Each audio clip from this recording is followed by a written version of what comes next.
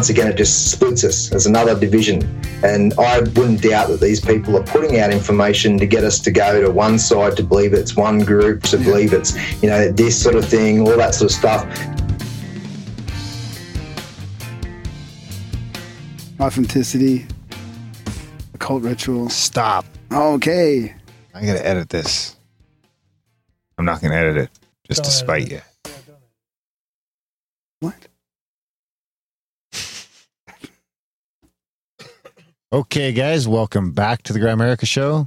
We're going to be chatting with Phillip J Watt a little bit later about the deep state, everything from the deep state to personal growth and a whack of crazy stuff in between, independent media and the rise of podcasts. And he's over in Australia. It's a fun chat. He's a fun guy. We ended up going on his show. That's on YouTube someplace. And fun guy. And of course, we got Graham Fun Guy Dunlop over here too. Thanks, buddy. Am I a psilocybus? You're not quite that fun. Just a fun guy, no? You're pretty fun. You're not quite that I'm not a cream of some fun guy. You know what's funny? Is I kicked the guy out of the chats that's name was Sex Predator. Oh, so he just sat there and never said anything. I don't know. We were causing a ruckus the one day and it just happened. And it turned out it was some young guy from the other chats. And then I felt bad. I don't know if he ever came back. I feel bad. Sorry, some young guy. Jeez, well, that's not good to have name. Why would you go into a chat with a name like Sex Predator, some young guy? I mean, come on. Actually, we get into that in this chat with Phillip, too, about child trafficking and antics of the deep state like that. Deep state sex predator antics. Yeah. But I mean, that, come on. If you're going to come into our chat, avatar up and make a decent name. Yeah. I noticed some chats in Discord are actually coming up with, you can't keep changing your nickname because they can't keep track of people. I'm not making that rule. I change people's names. Do you? Yeah. That's not good. You can't do that. Yeah, I can. Jesus. Is that why we have less people in the chat right now? It's like real slow in there right now because you're just fucking around with everybody so much? No, I don't think so. It's the 4th of July, man. So what we're talking about is a perpetual chat. I don't know if people, it's kind of catching on all over the place. I think this Discord especially. Grimerica.ca/chats. Yeah, and you can just get in there and it's just... There's not a lot of people in there because someone did a big purge the other day of people that never chat. What? You can't do that. What was the people with no avatars that have never chatted? So what? Ever. What if they just read the chats? I don't know. You're allowed to go in and just read the chats. I mean, do we have to? What? Is this when you were going through deleting all your own direct message groups and stuff? You were all worried, eh? Did you think I was Darren fucking leaves this, Darren leaves that? I'm like, what the fuck? I just went through because I went into my fucking direct messages and I was part of fucking 20 groups. So just leave them there. Why do you have to throw that stuff away? I don't know. This is why you can't find your emails. I'd rather be a hoarder. I don't need to be in a group digital that media hasn't than said deleting anything. all this stuff and getting rid of a bunch of people that are probably in there just reading the chats. I didn't do that. And now they're kicked out. Who did the purge? Did you delegate it to somebody else probably? I think poor Grimsteak had to fucking do a purge. And then what he did is he just put them all in his chat room. Now he's got a bunch of people in his chat. That's why his is all active now. Because of the purge? Yeah. I wonder if he gives them an exit message. I mean, let's clear this up now. You're allowed to come in and just read. Lurking. You don't have to participate. If you're going to fucking lurk, you got to avatar up, motherfucker. Then that's fine. If you want to come up with a rule to say you have to have something beside your letter on your thing, then fine. Otherwise, I don't know. You're not a bot. Yeah, exactly. I was just going to say, you don't so that's the only rule. Avatar up and then you can lurk. Yeah. That should be fine. That's it. People, I feel uncomfortable. Hey, I'm in a bunch of Discord rooms. I don't participate. I bet you don't. But I read. But you have an avatar. I think it goes over from... That's right. It's Graham and Grimerica still everywhere. Yeah, it's that weird fucking elf thing. Yeah. That's true. Yeah. It's not an elf. What is it? It's a... What is it? It's a... Gnome cleric? No. It's a possibilionist? It's a... It's like a a melee magic user kind of guy. A sea-setty star? No. It's... What's wrong with that? What's yours? You can't even tell what yours is. A bright light shining between a... Mine's mine with the sun shining behind me. There you go. So He's some kind of magic motherfucker. He's a Yeah. Sea City star. Yeah. So, hey, wait, don't play some jingles yet. Hang on. Let's clear this up. I did. So, If you avatar up, you can lurk. And then there's a bunch of different channels in there. There's a whack of like channels. if you want to Making new suggest channels all the time. shows or talk about old shows, it's an interesting forum. And it's a place to be. The Congress can get a little crazy. That's the main channel. So when you go there, But Congress there's a welcome message now that tells you all the. Okay, you got all that set up. Well, I didn't. Okay. Glitch tech did. Okay, who's He's Glitch the man. Tech? See, I don't know who that is even. I always get confused with all the people changing their names to stake this and stake that, and overdone this and underdone that, and Glitch Tech this and Glitch Taco, Glitch Tech. Are they the same guy? Yes. Okay, who is it? I don't want to say his name. I don't know. That's the thing. So it's anonymous. He's your anonymous. Well, no, I know his name. He's your I don't know anonymous if I'm supposed to say it on the show. chat. He made it. Chat sergeant. No, he doesn't do that kind of stuff. He doesn't do the dirty work. He made the chat. He made the fucking chat. Discord and handed me the keys when he was certain that I wouldn't destroy it. Destroy what? The chats accidentally. Your own chat? Yeah. Okay. So anyways, this is perpetual. Like it's always going. So I got my chat bearings. So when we're doing live shows, we try to do them every Wednesday. Selling the chats this week. We should try and sell the donations this hard one time.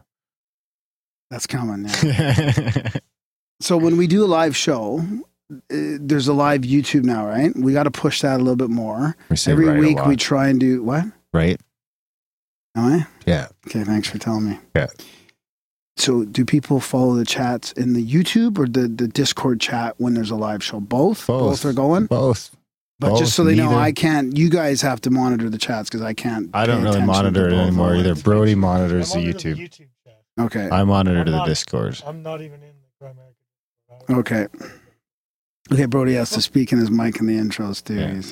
It's off. It's off. So anyways, what we do is before the show, I unplugged it. We kind of just chit chat a little bit, shoot the shit, get rid of some housekeeping stuff and ramble on a little bit. Talk about feedback from the last episodes, maybe talk about future episodes, emails from listeners and stories and synchronicities and all that kind of stuff. We do this for a little while. We put a stamp in the show notes to tell you where to skip to if you just want to get to the interview. And also there might even be a fast forward button in the podcast player, right, Darren? That skips you to the next thing. Yes. Is that still going on? 50% of the time. What happened with artwork last week? I still didn't get it in my... I don't know I don't know. You uploaded it, but it didn't catch or something? Mm-hmm. Maybe it was snagged by YouTube for I don't think nefarious so. reasons? No, it wouldn't have been not YouTube. iTunes? It would have been iTunes if That's anything. happened before with almost nude art. But there was nothing fucking... Or what was the thing that snagged it before? I think it was a nipple.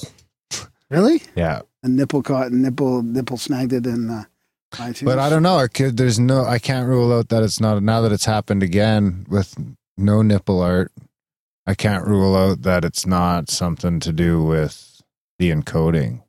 Because I have to encode that image into the sound file. I have to put that image into the MP3 for it to show up like that. So what you're saying is you fucked up then? No, it wouldn't be me. You can't- I do the same process all the time. Sure, It would be that. Sure. Go fuck yourself. It would just be that it's not taking, I guess.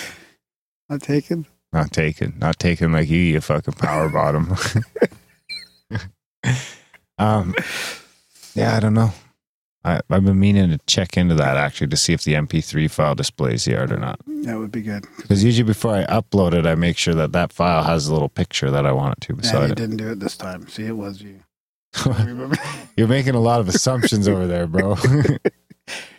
So I can't do anything with Instagram until I get that art fixed, just so you know. So get out a pen and paper and write this down, or a pencil.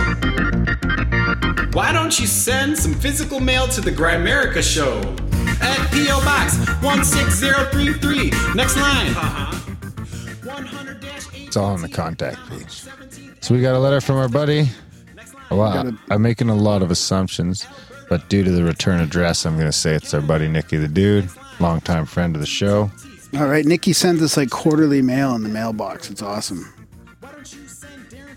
Oh, that cut it in half. Wow, look at this. Good job. We You can got- see he opens it ahead of time. Oh, you got a couple greenbacks in there too. Thanks, We got Nikki. a Hibernium, Claremont, Kentucky sticker. I'd rather be hiking. May the forest be I with like you. That. I like that one. Take a hike. Take a hike. River Roots Music and Arts. River Roots. Ooh, look at that one. Oh, That could be your nice. tramp stamp. Thanks, buddy. I'm not getting a tattoo because it's a sigil. I don't want to yeah. create any magical. You'll jack off on the system, but you won't get a That's right. Yeah. Well, then you could do it and you could get someone to jack off on your... There's some greenbacks. Good old USA money. Thanks. And stickers. Thanks, Nikki. Thanks, Nikki. What do we got here? And stickers. On the road of life, it's not where you go, but who you're with that makes the difference. Thanks for all you do for the community. Intentions set for continued growth and prosperity of Grimerica. Super summer solstice to y'all. Nikki the dude. Nice. Thanks, buddy. Thanks, Nikki. Happy solstice to you, too. Of course, we were just hanging out with Nikki. Yeah. Yeah, that was fun. That was awesome. He won the money bomb and the iPad. Yeah. Blessed. Yeah, and he's donated way more back to us than that. That's for sure. Oh, yeah. He can come on the show anytime he wants. Yeah. With an open invitation. Oh, you piece of shit fucking iPad. Pardon my French. Speaking of iPads, so yeah, thanks for the donation, Nikki, again. And Speaking of donations. speaking of PO boxes, Don't you fucking point at me. what Are your fanny pack? You want to talk about your fanny pack? I do. Nice. Except the problem We're is just gonna talk it's not about that. really. It's not really. It's more of a satchel. It's more of a man bag. It's more of a European carry-all. Yeah. Like I think I'm gonna wear it over the shoulder, just carry it like a merce, really, because it's hard to get around the waist. It doesn't have a clip. It doesn't have the old You gotta get it plastic across the clip front. on. Yeah, you got to get it all Across the the way. front. No, then it'll show my. Then it'll You gotta go separate on my your other boobs and shoulder. give me cleavage and stuff. No, you got to go far shoulder and cover your one boob with it. Got to cover my right because it's bigger than my left, so Whoa. got to do it that That's you got to Working start a lot, jerking son. off with your other hand a little. Not like that. way. Anyways, it's a pretty big fatty pack. That was a small one. It's a small one in Europe. They do these things pretty big. It's right from Ukraine, right? Ukraine, yeah. Yeah. It doesn't really have a. Anyways, it's good. Very very nicely made. It looks like pretty good quality leather. Fuck it, man. I'm It's going kind of for small. it. It's not really. The pockets aren't really very big though. Oh, it's a fanny pack. Just have some cash, your phone, No, but your it's not keys. like it looks like it looks way bigger than it really is. It's a big bag with a tiny pocket on it. And it's got the inside Like you can't stash. even fit a wallet in the back pocket there. No, you just put your money in your passport there. Okay. Yeah, that feels better already. You're just going to wear it around your neck like a dog collar, too. No, I'm going to go with fanny pack. But honestly, it's summer and now. Is there a headphone hole in there somewhere for the No, you headphones? can Because I poke have pretty much in the summer when I have my headphones on all the time. Like I'm living. You with should just get podcasts in my fucking, you ears. should just get the pretty much. cordless little Beats ones. I should one day. Yeah. Really the way to do I it. wonder how those work. They're just cordless. You can get the fucking pod ones I see people with. They're like $300. So My uncle was $200. telling me Don't- today. I'm not pointing at you. I'm pointing up. He says there's a headphone that sits on your shoulders, on your collarbone. And it's just like a thing that wraps around your collarbone, and only you can hear it, and other people can't. And it's somehow vibrating or sending signals to your ear from your collarbone or from your neck. That sounds super safe. Yeah, weird, eh? I know. So imagine Who, if that can- Dynamite? yeah, imagine Wow. if they can do that. They What can else they send can do? anything to your Sounds head. like a lot of We should wires. figure out how we can tap into that and brainwash people into donating to the show. Yeah. Have you had any feedback on those little Apple wireless Bluetooth I think they're okay. headphones? Because that They're would fucking be kinda, expensive, though. Yeah, that's the thing, right? I know. I always look at them like, wow, I know. $200 seems fucking expensive. Yeah, That's a lot of wires.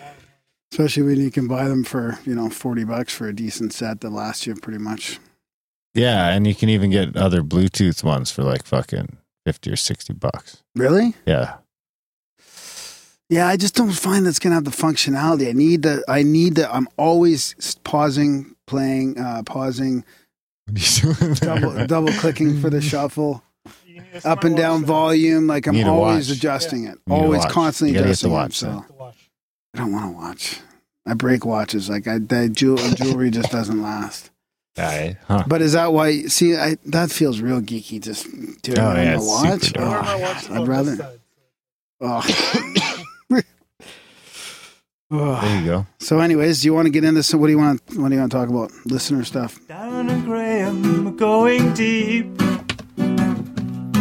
It's a profound UFO quote of the week. Words to ponder and critique. It's a profound UFO quote of the week. You're a real good lip singer, eh? I was singing. See, I was singing so good there, you didn't even hear me. I was in tune with the quote, the jingle. I heard you in the first part. Certainly when I socialized with my RAF colleagues, that would be Royal Air Force, I would find that they were a little bit more receptive to the idea of UFOs, and by that I mean perhaps even an extraterrestrial explanation for this, than you might have supposed. One of the reasons for that was that so many RAF pilots had actually seen things themselves. Many of them have never made an official report. I had one chap tell me that he had seen something over the North Sea. I asked him why he hadn't reported it, and he said, "I don't want to be known as a flying saucer Fred for the rest of my career." You know who that was? Who quoted that? Was a flying saucer what? Fred? No, who? Like, do you know who this UFO quote of the week is by? Who? Fred? I'm asking you. No, I don't. Know. I don't fucking know. He's a past guest of ours. Nick Pope? Bingo. Don't point at me. Head of the UFO desk at the Air Secretariat 2-A British Ministry of Defense from 91 to 94. He was really plugging that. What was it? That book? Yeah, the specific Rendlesham Forest. Yeah. Yeah. I think that's way back before we started numbering them. Oh, was he that? No, that far back? Old Nick Pope from Breton. Yeah. Right on, man. What do you got? I met him once at the UFO Congress in 2013. It was pretty. You're volunteering? Cool. Yeah. That was weird. That was a good kickoff for this podcast. Yeah, that was before we even started this, I think. Yes, before. Yeah, that was crazy. So, what am I doing now? I don't know. What do you got? You tell me.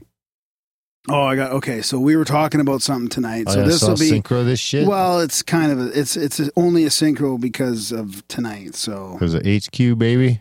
Grimerica D-Ron. Send me an extra life.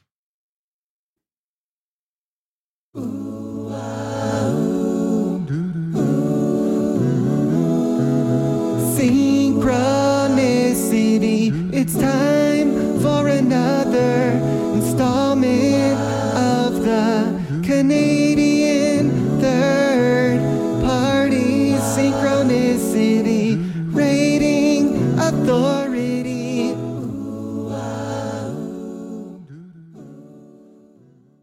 Felt it out. Why are you listening to Skeptical on the show? I can't. I can't. You got to do something to To stall? Yeah. Because I had to open up the emails, right? I had it all ready to go, and now I've lost it. Your process is unbelievable. I'm going to fix my I could try searching the keyword. Guess what the keyword is? Synchronicity? No. Mancoon. Mancoon? How the fuck would I ever guess Maine Coon? See, that's not going to, because he probably spelled it wrong. See, now this is a problem. Oh my God. I can't do this. I honestly. I had it open. See, this is the problem. Okay. There we go. We had the new moon, dark sky, which is great. It. See? It's lucky jingle. It's a lucky jingle. Okay, come on, turn down for the night. Pow, It's the darkest night. Started to read that meditation, did the singing bowl, and that shit starts happening. Pow, pow, pow. Okay. We started seeing flashbulbs. Turn it down. Speakers coming down. Graham Dunlop. Turn- He said he'd start. See, it worked though because I found it right away. See, it was in it. See, how did? Oh, I gotta fix my system here. Blah. Go failed. Grimericans. Thank you for putting out such an awesome show. I found Grimerica searching Randall Carlson content. After listening to a few eps, I started the catalog from the beginning. I'm up to 185, the Electric Universe series with Wall Thornhill. I'm all in. I see a slit in either where Growing Earth fits in with the EU. The two theories don't exclude each other, in my opinion. I can't thank you guys enough for getting these ideas and theories out in the world. I had no idea how little we knew about gravity. You have brought so much value to me. It's time for me to pony up. I figure $200 covers $1 per episode, more than a fair bargain. I love synchronicities and observe many 4-ish ratings in my own life, though I don't need Darren to confirm the meekness of these friendly coincidences. Instead, I would like to share an experience from my childhood that ranks in the high strange. Pew, pew. Thanks for the support. Yeah, thanks for the Fucking support. episode is commendable. Yep. We only get like less than 1% support of people's support, so we're trying to bump that up a little bit. I had a long, turbulent childhood, as many of us do. Death and divorce are real bitches. Through it all, I had my best friend, Howard, at my side. I wonder if Howard's real. Howard was a black and tan Mancoon. Is that a dog then? Oh my God. It's a cat. It's a It's cat. the best type of cat. I used to have a part Mancoon, part Tabby, and he was the Right, coolest. I know that. I know that from watching Kitten His name Party was with my Dakota. kids. His name was Dakota. And he was the coolest cat. Almost as cool as Zeus. Zeus probably is definitely up there as well with him. But Zeus is a tuxedo, which I didn't think were as cool, but they are. Actually. Hey, as long as we're talking about cats, I'll give a shout out to Ryan. We're sorry about your cat That's socks. kind of why this is a synchronicity, because you guys were telling me about Ryan's cat died yesterday, and he's upset about it. And then I pulled out this email that I haven't read yet out of my folder, because I do keep these things organized, and it was about this guy's cat. Huh. And wait till you hear the rest of it. I don't know if I'm supposed to talk about that. Wait, oh, really? Why? I'll message him and ask. It's too late now. You're not going to go back and edit it. Too bad, Ryan. Sorry, Ryan. It's okay that he's upset about his cat.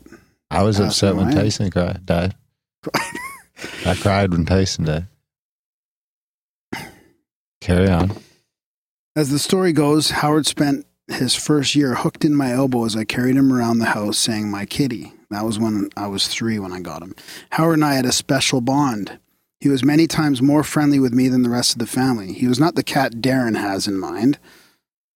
Howard was more than friendly with everyone. He only ever bit 2 people in his life. My bitch stepmom and her even worse mother. Howard and I were friends. We could cuddle and we could chase and play. We were bonded. Maybe he was like a familiar. Brody would only get that. When I say bonded, I mean... I'm starting to think more people than I care to admit in the audience are going to get that. Yeah, exactly. When I say bonded, I mean in the most literal spiritual sense. When Howard passed, I was in 8th grade biology, sitting at the second table on the left wall on the right side of 3 people. I don't know who was sitting beside me, but I remember the moment Howard passed clearly. Howard had been getting weak steadily the prior 9 months. In those last days, he sat on my lap in the evening and laid at my foot in the bed at night. I would rush around the house unsteady after school, knowing any day could be his last and terrified that day was today. On the day he died, I was calm, and I did not look for him as I always did. I sat down on a chair and waited for my brother to find him and give me the news. Howard was curled in the corner behind a door, one of his favorite nap spots, and he was relaxed. We buried Howard on the hill in the back. I felt Howard's passing as if an invisible rope in my chest had been snapped. It felt like the rope frayed, then failed about 2 feet in front of my sternum, and it felt like it was about 3 inches in diameter. I did not know what it meant at the time. I think I knew unconsciously, and that was where the calm and lack of search came from. It is as clear to me when I think about it, and though there is no material explanation to support it. He says, it was as clear as day to me. I know the feeling and can describe it. Doesn't that constitute a real phenomena? The feeling of the bond breaking was warm and soft. Yeah, I'd say it's a real phenomena, even though it's, obviously subjective in its feeling, but it's real to you. There's some pretty deep bonds with pets, especially cats, I find. Well, I guess dog people would say dogs. But. You got some nerve, Dunlop. So he says, I hope I am bonded to many more things in this lifetime. Thank you both for the work you do and the hours of entertainment you have provided. Thank you for listening. Yeah, a good story. And sorry about your cat pussies. Yeah. Sorry about your cat, Ryan. Socks. And you got any other synchros? Yep. Keep rolling. I think I've read this though. This will be one of these ones that. Okay. Hey guys, love your work. I was chilling out today listening to your April 15th show as I drove home. Pulling in the gas station to fill up the car, I was fascinated by the synchronicity tale Graham was reading, featuring the number 4. As I walked into the store to pay for the fuel, I pulled out my phone to pause on the podcast, only to find myself staring at the large time display on the screen. 4:44. There you go. That's it. However, my favorite synchronicity tale is the one where this guy has a vivid dream where he's at a racetrack packed with horses and riders. He senses that he's feeling unusually confident. In fact, he feels positively lucky. At that moment, looking up, he notices in the sky above the racetrack a glowing golden number 7. He wakes instantly. Feeling a strong sense of urgency, the man rushes out of the house and down to the betting agency. Throwing caution to the wind, he boldly walks up to the counter and bets 700 on horse number 7 in the 7th race. It came in 7th. Yeah, I definitely remember you reading that before. Oh, I read it before. Is that a joke? The whole thing? You read the whole thing before? Yeah. Even the 444? I remember as soon as he mentioned the golden 7 floating in the sky. I tried it. See, I asked these guys... You should have a fucking system that you can trust instead of relying on us. Or read the whole thing. I do have a system. It's just not working all the time. It's not 100% accurate. I have a system. I just have to tweak it a little bit. Well, the recording isn't working very great. Speaking of that, I do, respond to people's emails, but sometimes they slip through the cracks. So, I do read them all, though, eventually. Just spam the shit out of them. Let's bury this guy in emails. Okay, so I got I got some feedback from our last episode from Chase Joseph. That was a really good one. A lot of, and I wanted to ask you some questions about you. You were listing a bunch of books you're reading and have read in the chats. You want to get into that at all? And why don't you get some of those authors on the show and we'll dig into some of that stuff. We'll get there. Yeah? Don't wait too long. Why not?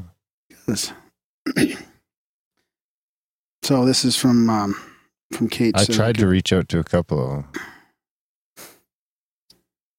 Hello. Person with a vagina chiming in. Uh-oh. And that's your reaction right off the bat. That's a weird way to introduce yourself. Feel free to share this. So Chase Joseph was interesting. He's onto something for sure, and I pretty much agree with everything he said, excluding when he was dividing up men and women, because I think he's falling into the same trap that most people do, generalizing that all women are like this and all men are like that. To me, the real issue is that most people today seem to over-identify with their genitalia and think that what you have between your legs affects more than the hormones that we have that drive our reproduction. Obviously, this affects people, but psychologically, people who just are who they are, and it seems like it's more accurate to figure people out based on their archetypes or Myers-Briggs personality type. I am an INFP, by the way. Hey, me too. So it really surprised me that he tended toward thinking about people as men versus women instead of as personality types, considering the beginning of the interview. As I already said, I don't think it's helpful to think of men and women as inherently different. To me, it's just another element of the divide and conquer brainwashing that we are bombarded with in our culture. I wish people would stop identifying with what is between their legs. I think that is what causes bad relationships. I have a vagina, so I'm like this, and he has a penis, so he's like that. I think respect is probably what everybody wants in a relationship, not just men. Mutual respect and an understanding that you can't generalize who a person is based on physical characteristics is how you achieve good relationships, sexual or otherwise. Do you want to talk about it now, or should I keep reading? No, keep going. I definitely agree that we need more men acting as role models, and we need more men in the caring professions like teaching and nursing, just as we need more women in math and science. It's interesting that he has had this epiphany at the age 27, because from what I've heard, humans develop executive function, decision-making, and problem-solving skills around the age of 26 on average. That's also the age I think people should wait until before getting married or having kids. The way I made it through the interview is that every time he started talking about what wonder women... if that's why so many people kill themselves at 27. Yeah, I know. That is weird, eh? I was thinking the same thing. Especially so many famous people. Mm-hmm. Well, who knows what the actual stats is? Oh, yeah, maybe, yeah. Yeah, it's probably something like that as well. So anyways, the way I made it through the interview is that every time he started talking about what women/men need, I just thought of it as men and women. And then it made sense. Sovereign men and women. I can get behind that. Thanks again for the great stuff. Hey, thanks for listening. That was a good email. Yeah, it was a good email. Yeah, but I mean, I do think I think she might misinterpret generalizing. Like, I think to me, generalizing means like there's a bell curve. Like, for example, women are more empathic and compassionate than men, in general. That means people with vaginas are usually more that way. And men, people with penises they have a better sense of direction. What the fuck? No, I mean, I'm serious. Like, that's what you went with out of all the fucking examples. That's going to get a lot of emails.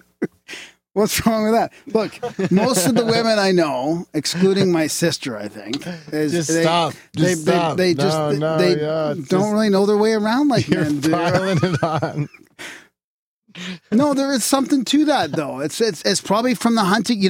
Hey, when we had to go out and hunt and kill for food to bring it back to the women, you had to find your way around the woods and the mountains, right? It's probably evolution. Wow, yeah. You don't. Listen. No. My sister and I always have this discussion because she thinks that it's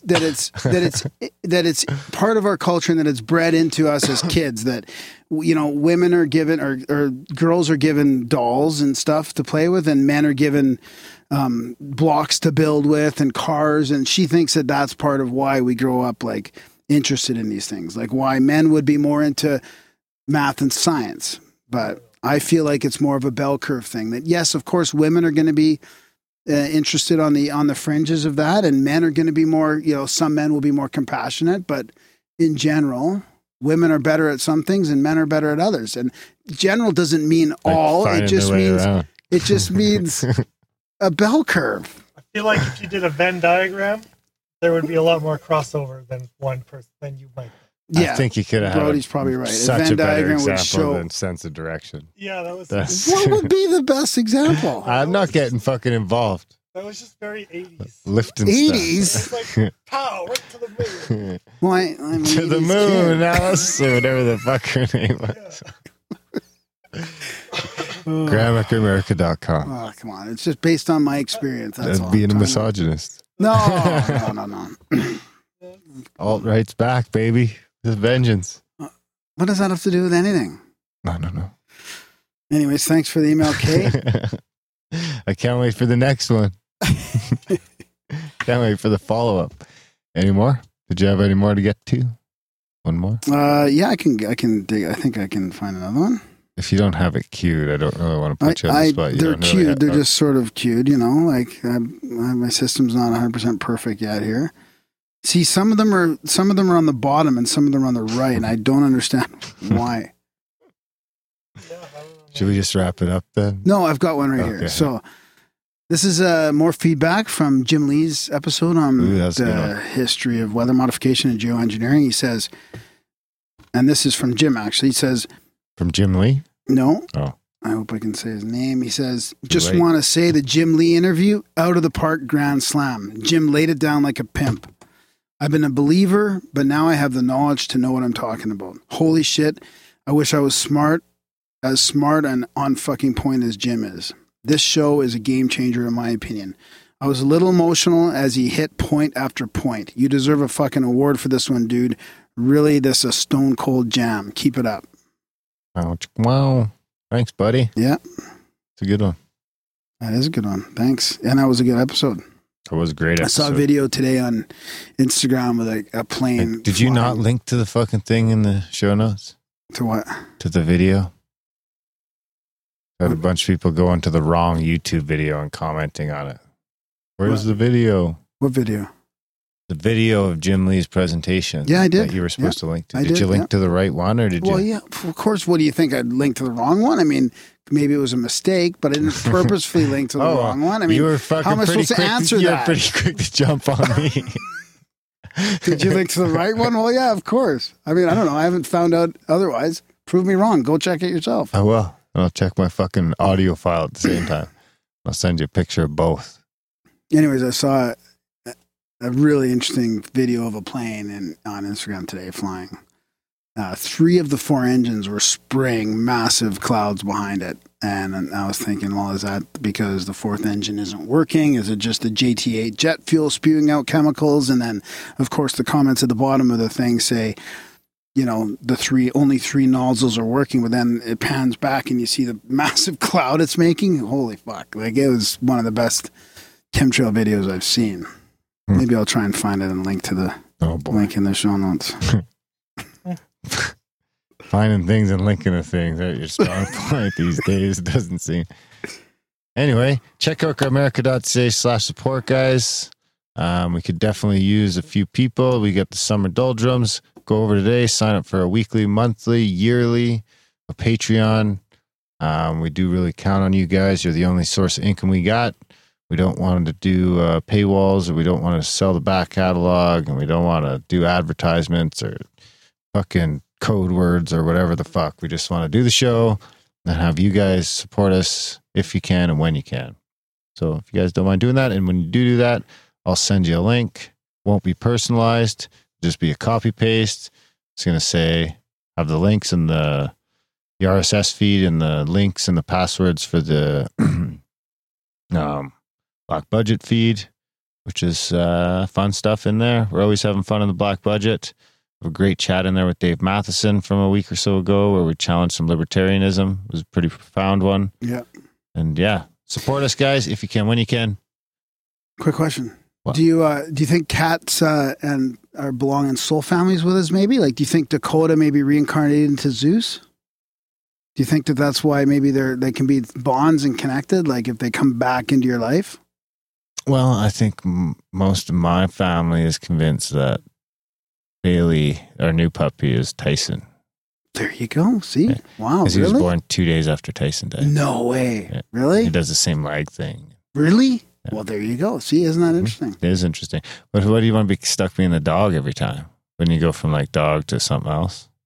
Well, I mean, it's just like fuck, really. You come back into you go back into purgatory, and you're like, what in the fuck, man? I'm sick of being the pet.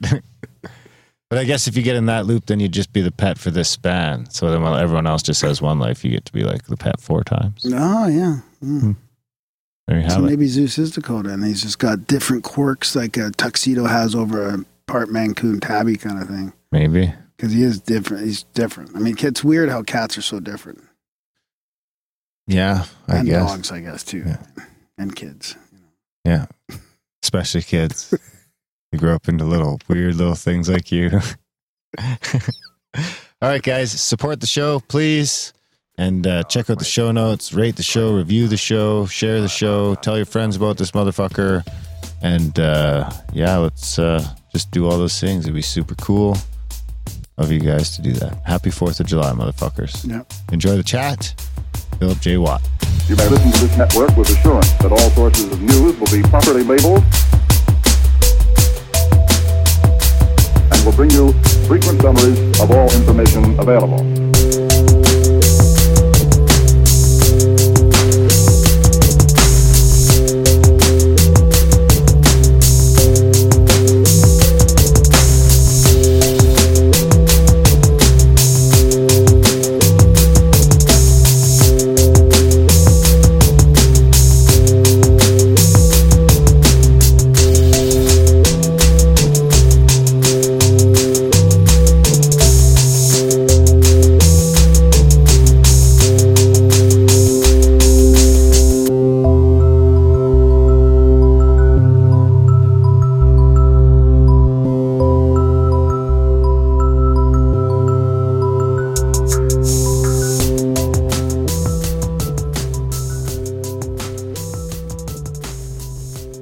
right, we've got Phillip J Watt with us tonight.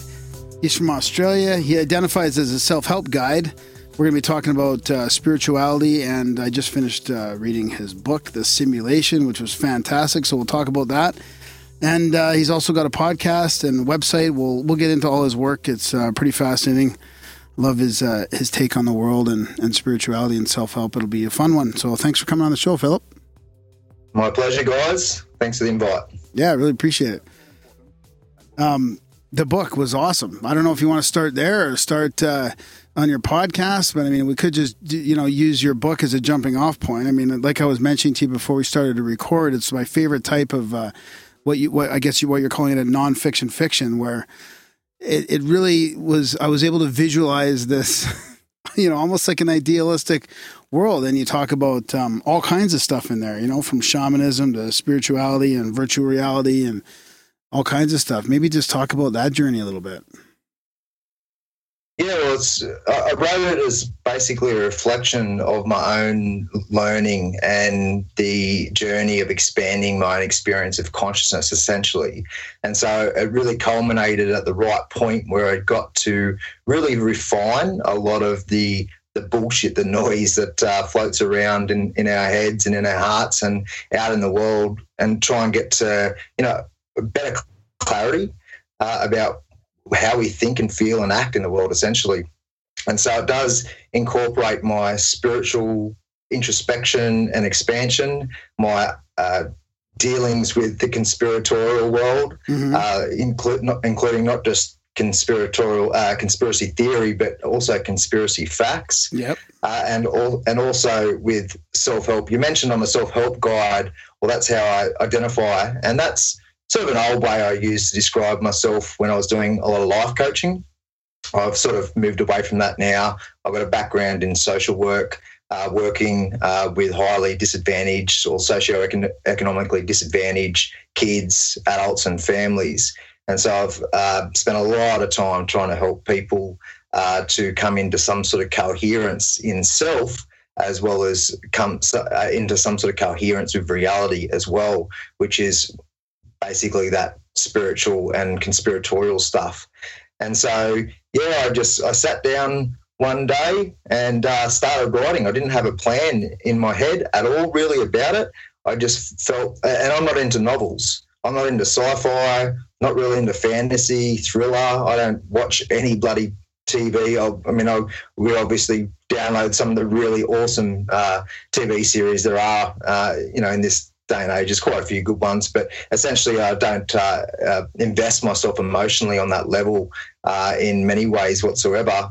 And so, you could technically call this book a sci-fi or sci-fi / fantasy / thriller, but also / non-fiction, because it does incorporate so much of the information that was so important to me when I started to feel like I'm finally breaking out of the matrix, that mental programming to a pretty good degree. Obviously, we never break out of the matrix. We're always plugged in, but we can emancipate ourselves through both mentally, which is psychologically, philosophically, emotionally. I guess there's many layers to it, but then you can sort of break out behaviourally as well in terms of the way that we participate in this very sick social system that we have. And yeah, so I just sat down and started writing it, and it wasn't like a channeling situation, but it felt like the information was coming from a real core area, or the drive was coming from a real core area of myself.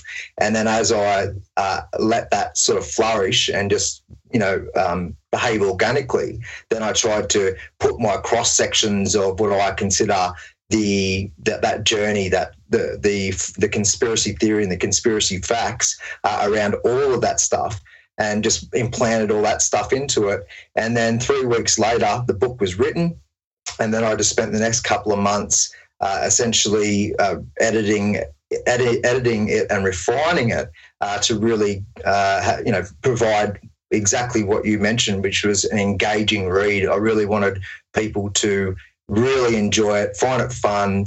Yeah, I definitely did put a utopian theme in it as well as a dystopian theme. Yeah. And the utopian theme was put there in terms of it's more like a parody in the sense that, you know, look, we probably could move in a really good direction if we had some bloody unification across our world to bring the toxicity out into the light and replace it with something more authentic for the sovereignty of individuals, communities, and all life on this earth.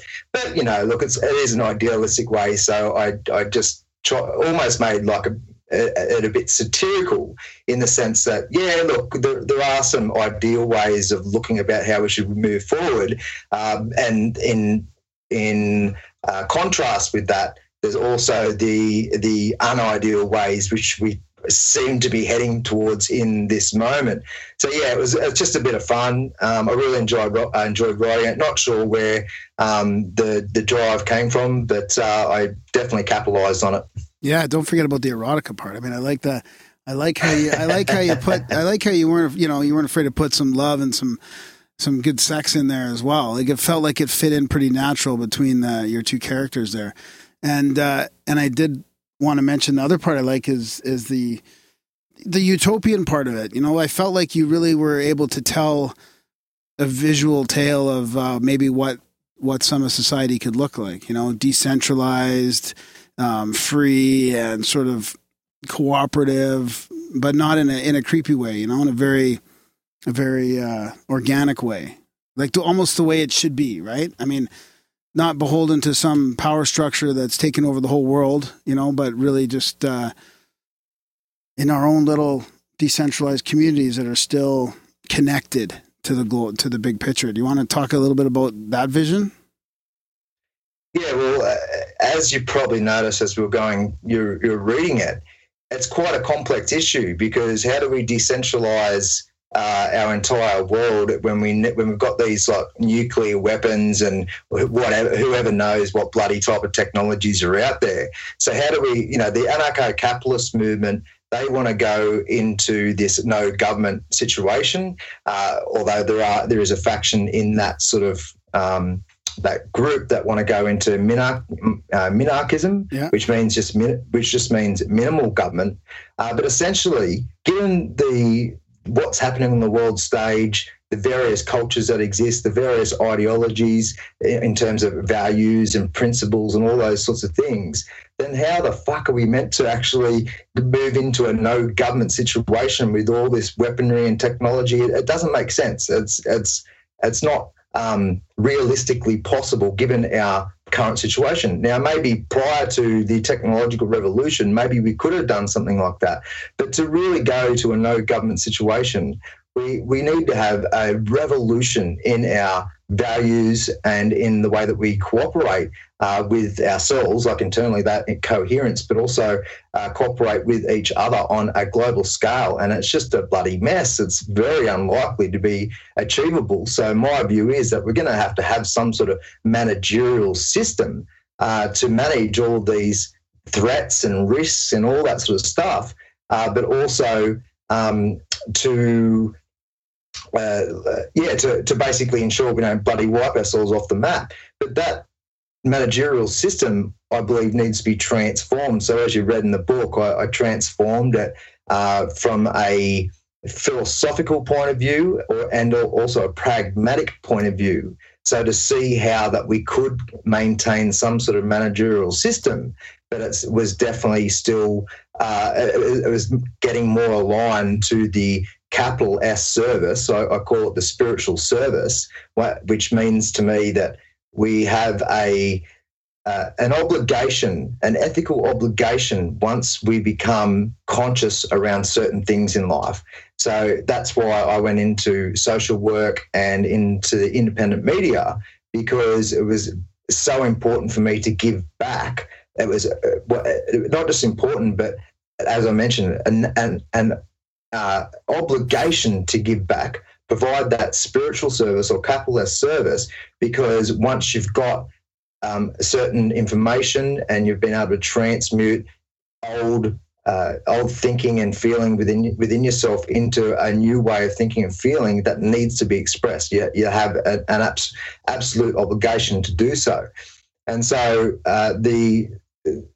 doing that on on an individual level is definitely important, but it also needs to be done on a managerial level as well, which is the twist I put on redefining that managerial structure. So yeah, look, but as mentioned, it's satirical in a sense because look, it's great. I love the idea of that we could potentially do it, but we're nowhere near in a position at the moment to do so. Not even in the independent media have we got any sort of collective focus. And let me just quickly make a note of this. I'm all for individual sovereignty. All laws should be aligned with natural law. We definitely need to design the way that we care for our communities, our societies, based on individual sovereignty. But we are also part of this collective. And I know collectivism is a bad word, and I'm not in any way supportive of the collectivist model, but I am certainly in support of cooperation. Because without cooperation, first, you can just look at it from a spiritual perspective and understand the inner connection that is inherent within this reality. You can also look at it just a materialist perspective and understand the ecological inner connection we have with our life on the planet, our bees, we need to pollinate food, all that sort of stuff, as well as the cooperation within humanity itself. If humanity didn't cooperate to where we are today, in the past, then we wouldn't have got to where we are today, because that's how it works. We actually have to work with each other. So I look at the individual versus collective thing as not us, me versus them, or as mutually exclusive. I see it as both, that we should both look after the individual sovereignty as well as look after and respect and acknowledge and value the cooperation of the collective to actually achieve these sorts of goals that we really want to move towards. So ultimately, yeah, we're moving into greater centralisation on a planetary scale. It's getting really concerning to anybody paying any type of attention. And in response, we need to have a decentralised approach, both individually and collectively, if we're going to balance out this crazy totalitarian tyranny that's bloody manifesting on our globe in this day and age. So, yeah, look, it's I like to be cheeky at the same time, but yeah, there's a part of me that really wants to see us move in the right direction.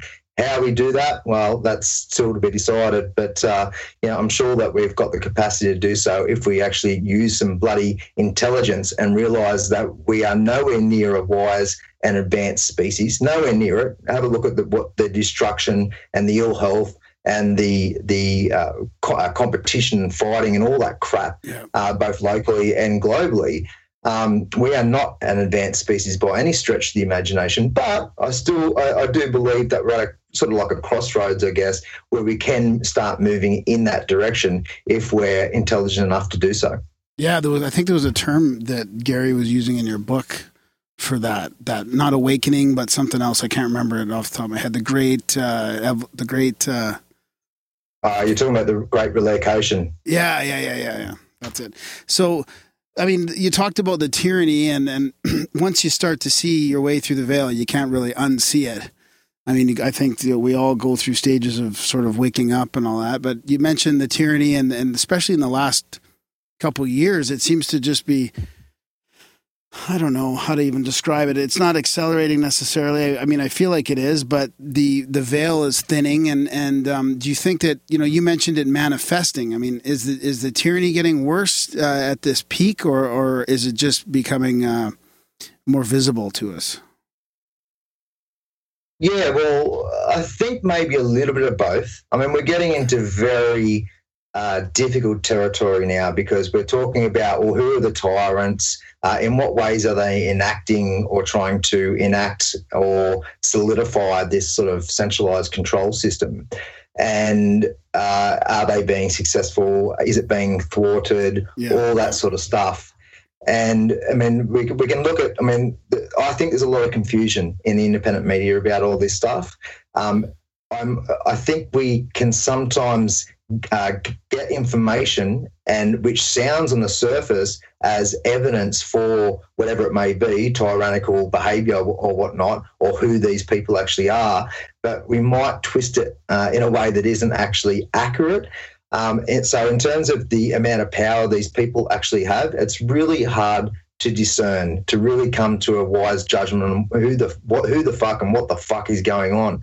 And so I would like to think, this is the way I sort of summarize it within myself, is that, look, we know that there's this global sex, child trafficking and organ trafficking, and that there is alleged to be a satanic or Satanist element to that process.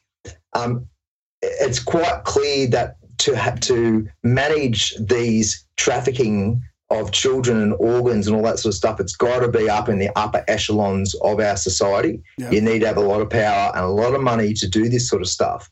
And so therefore you've got people who actually don't care about children and are happy to hurt, abuse, and even torture children for their own energetic bloody sustenance, so to speak. Yeah. And that is just insane to most people. So are these people have they got full central control, and the people that only get to upper echelons in politics or the corporate world or whatnot, are they filtered through these particular people, or is there other people that get through? I think personally I would suggest that, there are genuine people or sort of people who don't want to hurt kids like that, who get through the filter. Now that doesn't mean they're not, they're not, they don't practice corruption, or it doesn't mean they're authentic, great people. But essentially, because there's a lot of people in power who are doing it for their own benefit, that they don't care who they hurt as they go along. It really is a disgenuine service to humanity. However, they draw the line on hurting kids. Yeah. So to me, I see a split in the deep state or the shadow government or the secret societies or the whatever you want to call it. I know there's a few different terms or groups such as the Zionists who get a lot of attention. Then there's the Jesuits, then there's the neo-Nazis, the Khazarian mafia. I don't know if I'm pronouncing that right, but there are all these different layers and groups that are being accused of being a part of that. I don't know the core answer. I don't think any of us really do. It's clear that we need to discuss it and put these groups on the table, try to identify it and unpack it and all the rest of it. But I still feel that, to come to a solid conclusion on all that sort of stuff is counterproductive because once again, it just splits us as another division. And I wouldn't doubt that these people are putting out information to get us to go to one side, to believe it's one group, to believe it's, this sort of thing, all that sort of stuff. So I think and it's like the whole Trump thing. Like, I mean, to me, it's pretty obvious that Trump is working for the benefit of Israel. And that's a really big bloody issue. And a lot of people in the independent media have jumped on the Trump wagon, and they're not allowing that sort of critique to be incorporated into how they present their information and how they support Trump. Now, that doesn't mean that Trump isn't really part of this divide in the deep state, the patriot movement in the shadow government. He very well could be. I really don't know. It seems unlikely based on his Zionist situation as well. I mean, what just happened in Palestine just recently is an absolute bloody mess. And as you can see on the world stage, not Australia and the US, however, but on the world stage, there are governments and people in power who are opposed to this sort of stuff. So it's not as that's a great example of how it's not as controlled as we think it is on that whole planetary scale, even though some of the core drivers of global policy and action, military stuff, all the rest of it, obviously have been infiltrated to a pretty large degree. So I think I lost my train of thought there, but essentially, I can sort of direct you here or build upon it a little bit. So you mentioned, you don't want to come to a conclusion, or you got to be careful about coming to any conclusions on this. But I mean, being a part of the independent media now and having your own podcast, let's say, I mean, what is our responsibility if we have evidence of child trafficking and sexual abuse and that kind of like. I'm glad you brought that part up right away. Just dove right into the really the darkest aspect of the control mechanism, which I think is that as well. I mean, is there a point where you can't share that because it's too sensitive? I mean, would you, if you had access to some information that could help, bring some conclusions or bring some of that down? I think you know the answer to that, Graham. Look, I don't know, because some independent media has shied away from people that you think would bring this stuff to light have shied away from some of it. So it's not as simple a question as you think. Yeah, well, look, obviously it is. It's really important to identify. I talk about these sorts of things when I'm on podcasts. I can't remember if I've mentioned it on my new redesign or rebranding of my podcast. It was formerly known as Redesigning Society, now known as Mad Magic. I've got my beautiful partner, Nicole, and we're having discussions on mostly around self-care and how to enact the greatest rebellion we can against this control system, which is actually truly taking great care of yourself. Yeah. Look, there are definitely different media platforms in the independent media who focus a lot on that stuff, and that's absolutely great, and we should. I think we should all mention it to a certain degree, even if we don't want to delve into it to huge degrees. Like, there's different layers that we can work with. There's different roles that we can play in the independent media, definitely, but we definitely need to have some sort of fluidity in terms of the information we do convey to make sure that we're covering all those bases at the same time. Now, that doesn't mean, so what I was basically saying before is, look, we might have evidence that suggests A and B, right? We should mention that. We should say, well, here's the evidence that suggests A and B. Now, that doesn't mean it's absolutely true, but it's pointing towards A and B, and define it like that. If we define it as it's definitely A and B, then we've already missed the point. Yeah. The point is to create greater collaboration and unification in the independent media to make sure that we're putting forward a pretty consistent message to the brainwashed and sleeping masses so they actually understand what the hell we're talking about. That is the intelligent approach that I believe that we should take in the independent media, to say, look, these are the sort of issues we're discussing. We're discussing them for these reasons and to have these results. And so, yes, there's these sorts of accusations, and it appears there's this evidence to support this and this and this and this.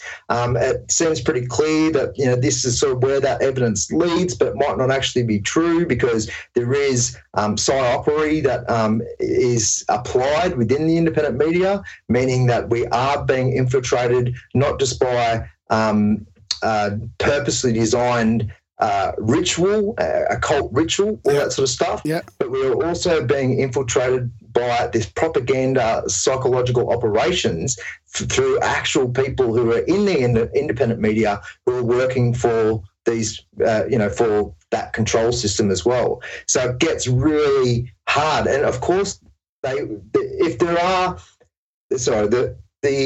people who are behind this real deep, high-level control system, they are definitely going to be injecting information into this space, not just to confuse us, but to scare anybody in the mainstream world to actually being a part of this. Because, look, we've got a hell of a lot of crazy conspiracy theories in the independent media, some of which are actually just crazy and some of which are actually true. And so how we represent that sort of stuff to mainstream society, we need to do pretty smartly, in my view, and say, look, it appears that there's these sorts of truths that we're still trying to work out, but the reason why we're doing it is because we care about you, we care about sovereignty, we care about our future generations, we care about our planet, we care about instilling values and principles that are going to actually move us in the direction of that advanced species. We care about actually doing the right thing, not the wrong thing, and if we can just present that general message and do it in a way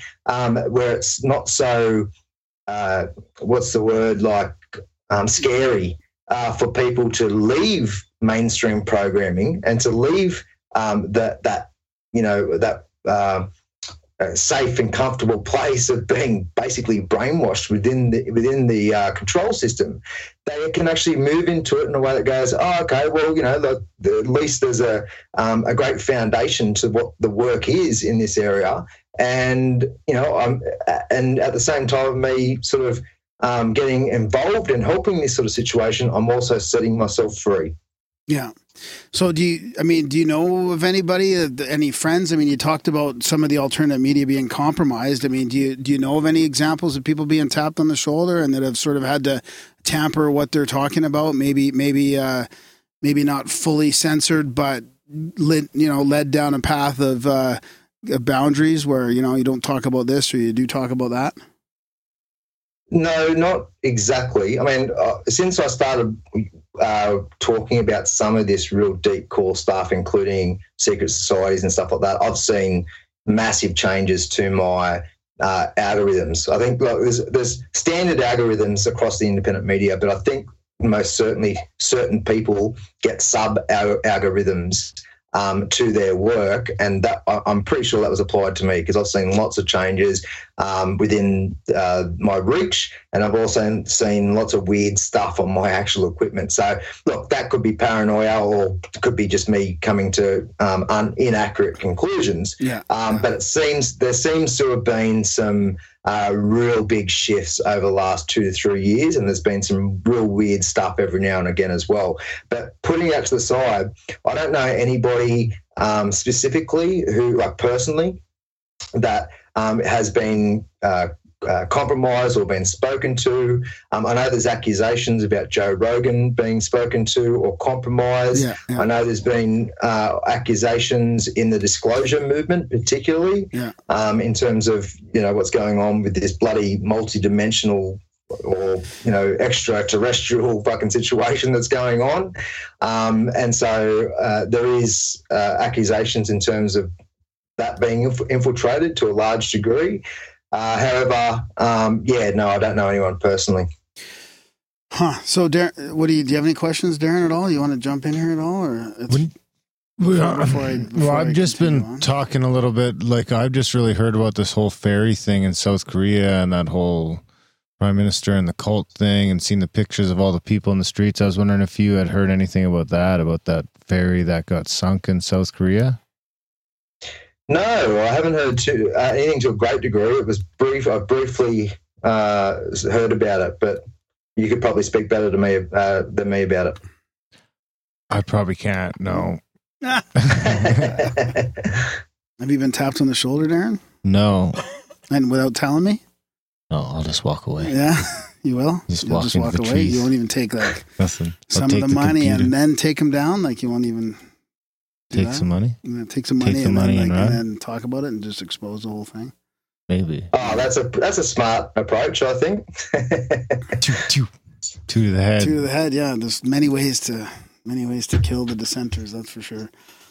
So you go ahead because I'm looking forward to segueing into the self-development stuff so you can... I'm not finished with that. That's what I mean. You can hijack this first half. Well, I mean, I don't know. It's such an interesting time right now because we have all these guys like you guys and ourselves and a lot of really good podcasts and shows out there gaining traffic and talking about a lot of good stuff. And there's lots of people getting interested and waking up. But then there's lots of people that don't give a shit and they're still kind of following the fake news. So like, I guess I'm just interested in your opinion on where that whole roller coaster is at right now. I mean, I feel like depending on which way I want to look at it, I can see both sides. I can see people that just are stuck and just following the propaganda blindly, and then there's people that are actually just trying to work their way through it that don't really have the answers. I mean, do you see I don't like using the term awakening, but do you see a shift at all, a transition happening? Yeah. It's a good question. I don't like to use the phrase "I've woken up" at all. I've spent a lot of time with my audience, both in writing and on podcasts and my podcast and whatnot, trying to explain that, look... You can tell I was trying not to use it as well there. So. Yeah, we're going through a journey of awakening. All right, sure. We're going through a journey of becoming more conscious. And yes, we definitely wake up about certain things, like wake up around the food supply in terms of the toxicity that's involved in it, the death of our soil and the nutritionless food, all that sort of stuff. So there's ways in which we can wake up in terms of particular concepts or particular realities, but using the term that we've woken up, to me, is limiting. It's restricting. It means that we will get dogmatically anchored into particular belief systems and beliefs within that. So I remember, I don't know, several years ago, I can't remember when, but it was like, I've woken up now. And then not long after, I had to refine something, like probably a big conviction I had, and went, oh, fuck, I'm not waking up. I'm not waking up. Exactly. I'm waking up. You realize you're only just one little step or one little stage through. It's inception. Yeah. There's multiple levels to the dream world. Absolutely. Well said. Well said. And so I just look at what's going on in the world as a reflection of my own experience, because there were some real key things that I was like, no, that can't be true. Exactly. Absolutely no way. And I refused to believe it, and refused to do my proper research in a lot of cases as well at the time. Yeah. And then as time progressed, I was like, well, hang on. I need to start taking this information seriously. And some of the time it turns out that there is some accuracy behind it, and other times it turns out there isn't. Yeah. But essentially the journey of going through that, becoming more conscious, is as Darren mentioned, so multifaceted that it takes time. You can't just suddenly download all this information overnight unless you go to Peru and take some ayahuasca in some shamanic ritual. Maybe you might get some sort of massive revolution of the mind and heart and the soul. But in general, when we're going through that process, it takes time to listen to the information, to assimilate it, and then transmute that information into actual our being. It's not just about. For a long time now, I've said, look, you don't really having insight about something in terms of going, oh, wow, light bulb moment, I sort of get that information, isn't the same as truly understanding it and embodying it. Because think about the amount of times we have a light bulb moment about whatever. It might be about our health. It might be about the control system. Doesn't matter. We have a moment and go, oh, I've got clarity around that. And then we don't do anything with that information. It's not actually a part of our thinking and our feeling and our behaving. We haven't shifted according to that information. So there's a big difference between having insight and actually applying that insight, which is essentially wisdom, knowledge into action, wisdom. And so that process of having insight and having clarity about particular information or a particular reality takes time to assimilate and to actually transmute into that thinking, feeling, and acting, as I said before. And so I just witnessed I look back on my own journey or adventure. As we mentioned before at the start of this podcast, I just like to have fun with all this stuff, because as much as it is bloody serious, if we could look at any so-called time in our so-called civilized history, and there's always something like this going on. So yes, we might be at a bit of a crescendo at the moment. It seems that we're sort of on the precipice of potential massive shifts. I don't know if it'll happen in our lifetime or not, but the potential is definitely there. But if we get too obsessed about it and lost in it and not enjoy our life and not actually come into some sort of take that journey of self-mastery and come into some sort of coherence and care about yourself and enjoy yourself, then you're not radiating that awesomeness back out into this bloody simulation grid or energetic grid. So you've got to have a balance of the light and the dark, all that sort of thing through this entire process. A lot of people get lost in the conspiratorial world and they don't really focus on the spiritual introspection. And so that can be quite dark and lonely and scary and all those sorts of things. If you don't have a fuck-off philosophical force field to deal with these sorts of harsh realities in our world, then of course it's going to cause a lot of pain and suffering to you, because you don't have you're not equipped psychologically and philosophically to process that information through that force field sort of filter, so to speak. That's the way I sort of describe it anyway. And so it's really important for people to look at both sides of that equation if they're going on a journey of waking up, which many people don't actually do. But going back to your question, we can look at the greater expansion of humanity's awareness around these sorts of issues in a couple of ways. First, the revolution that came, the information age that came from the internet and the instantaneous sharing information all around our planet has been a great catalyst for this greater expansion of that experience of consciousness, definitely. However, it's also been a great control method as well, because you can get people into their little boxes and into their little echo chambers. And that's what I should mention this quickly as well, is that if we really want to move into that sort of utopian or ideal type of direction, then we need to think outside of our little box we've been incarcerated in all our lives. So I don't look at it as just let's look at what methodologies that we've designed academically and informationally at the moment. I think there's many other ways and thinkings and behaviours that we might be able to sort of transform to move out, which is outside of the box, to move in that sort of direction. But just going back to that, so a lot of people are on this sort of journey, but they've been sort of captured in a little box, a little paradigm. And so that sort of, they're sort of contained. They're well contained.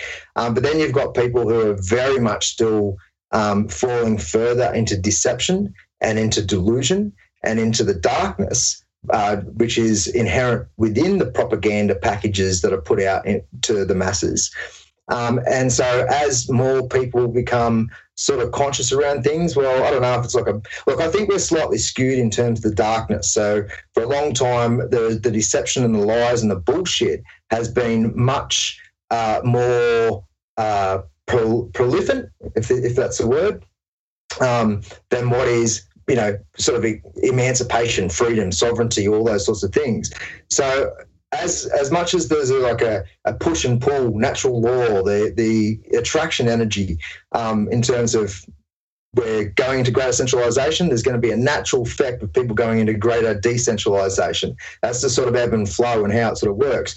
But in terms of the people becoming more conscious, I think we're already being skewed quite to a great degree, so that I can't imagine that more people going deeper into that sort of stuff, even though there are a lot of people, I hope I'm making sense here, but even though there are a lot of people who are very hardwired into that control system.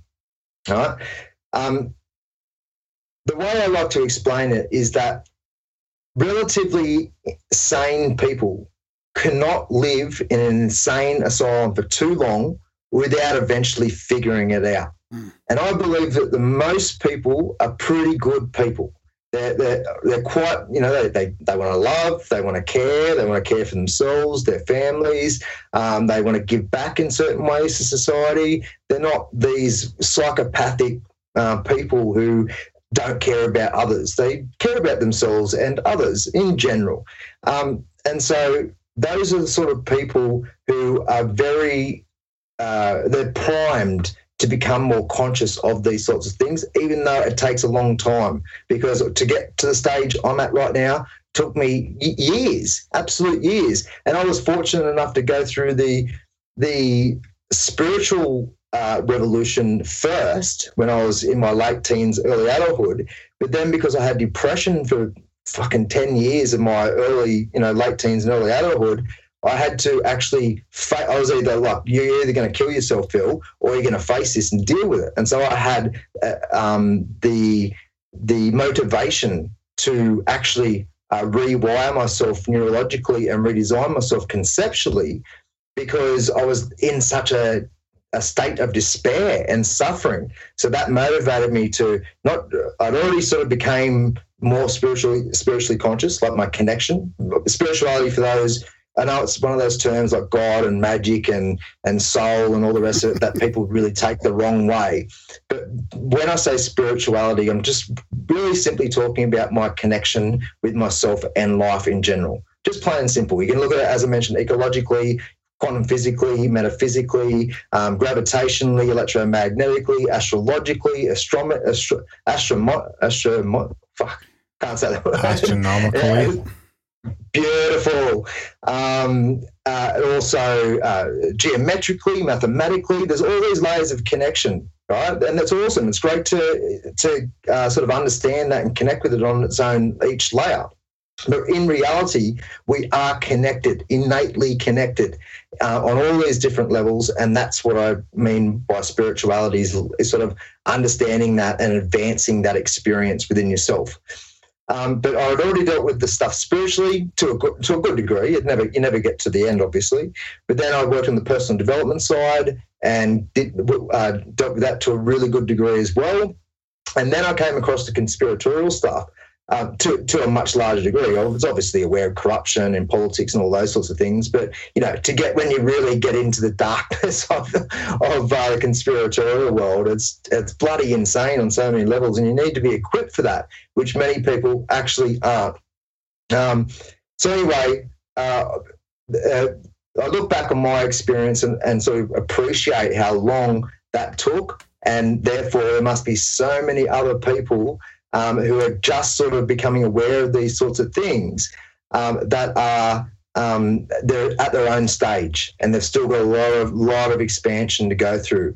Now, but in saying all that, I am the type of person that will walk around in my experience and I will drop truth bombs wherever the fuck I go. I love it. And I do it cheekily. I'm not angry. It's not about going, I can't believe you're not awake and you're the problem in this reality. That it's people like you that are perpetuating this control system. Blah blah blah. I'm not angry about it at all. I just like to be cheeky about it and drop random truth bombs, whether or not it's the indoctrination system or the education system or the media propaganda or whatever. It doesn't matter.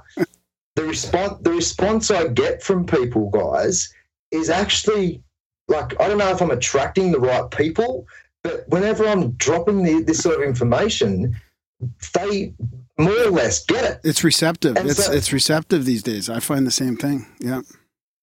Exactly. So that, to me, based on my last sort of 3-5 years of doing that to a much greater degree, I'm thinking there's a lot more people who are conscious than what we're sort of led to believe and what's sort of reflected through the way that we have organised and how we're responding to all this sort of stuff. So I don't know.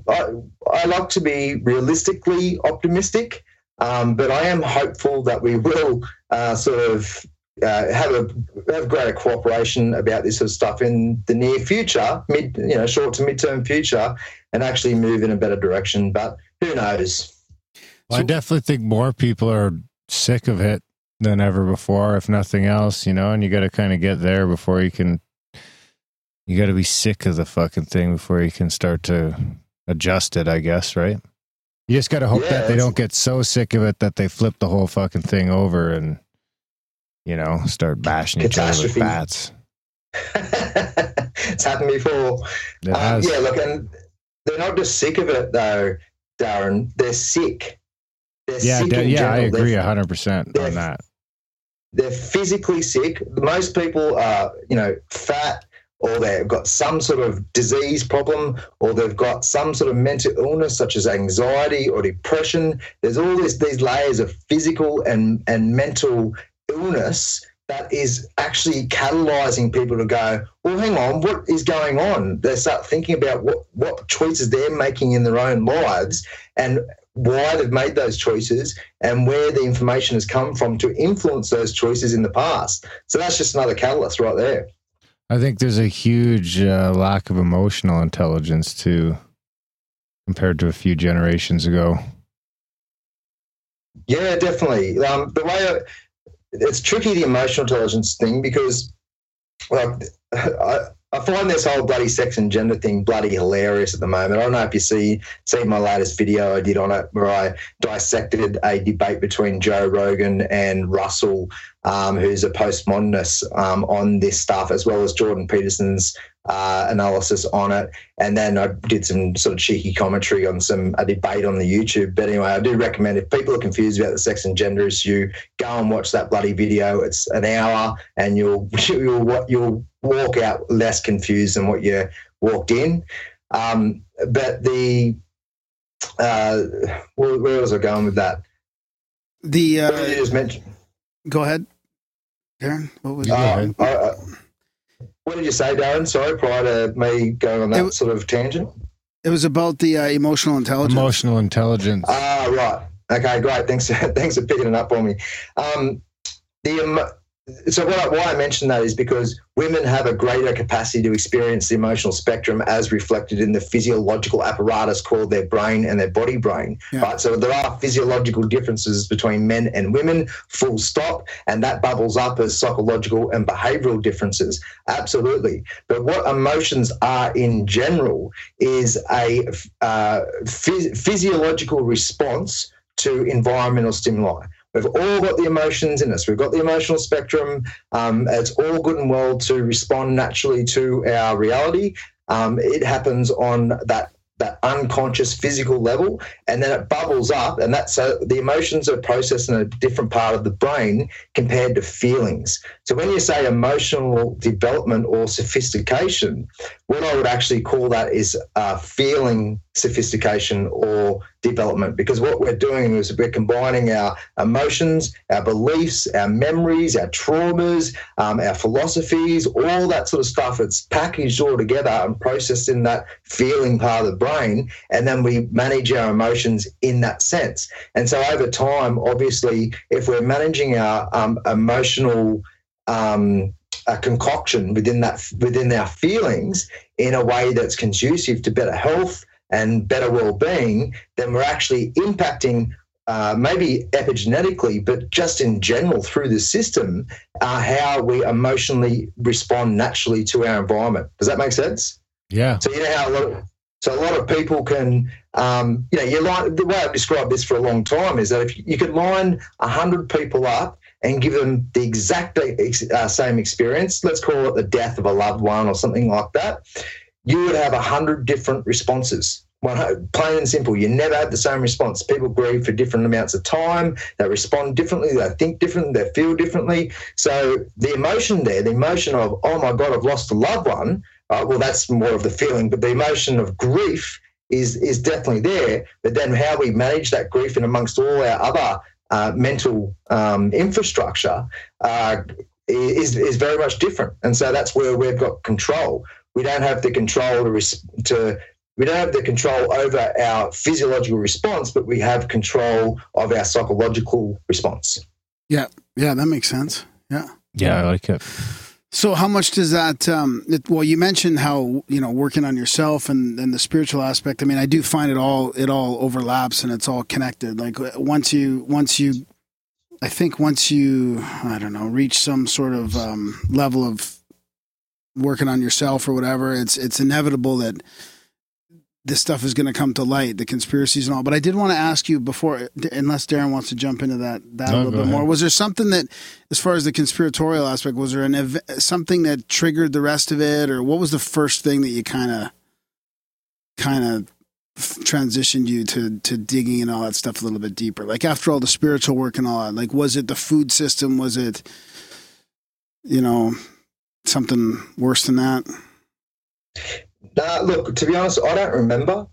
I've got a general. My memory isn't the greatest a lot of the time because I spend a lot of time in my present and just enjoying the fuck out of my moment. So sometimes these big, I've forgotten massive out-of-body experiences and lucid dreams and bloody meditations and major trigger points in my awakening. It's, it doesn't really matter to me. It's not important for me to really remember what were these, the actual details around this development.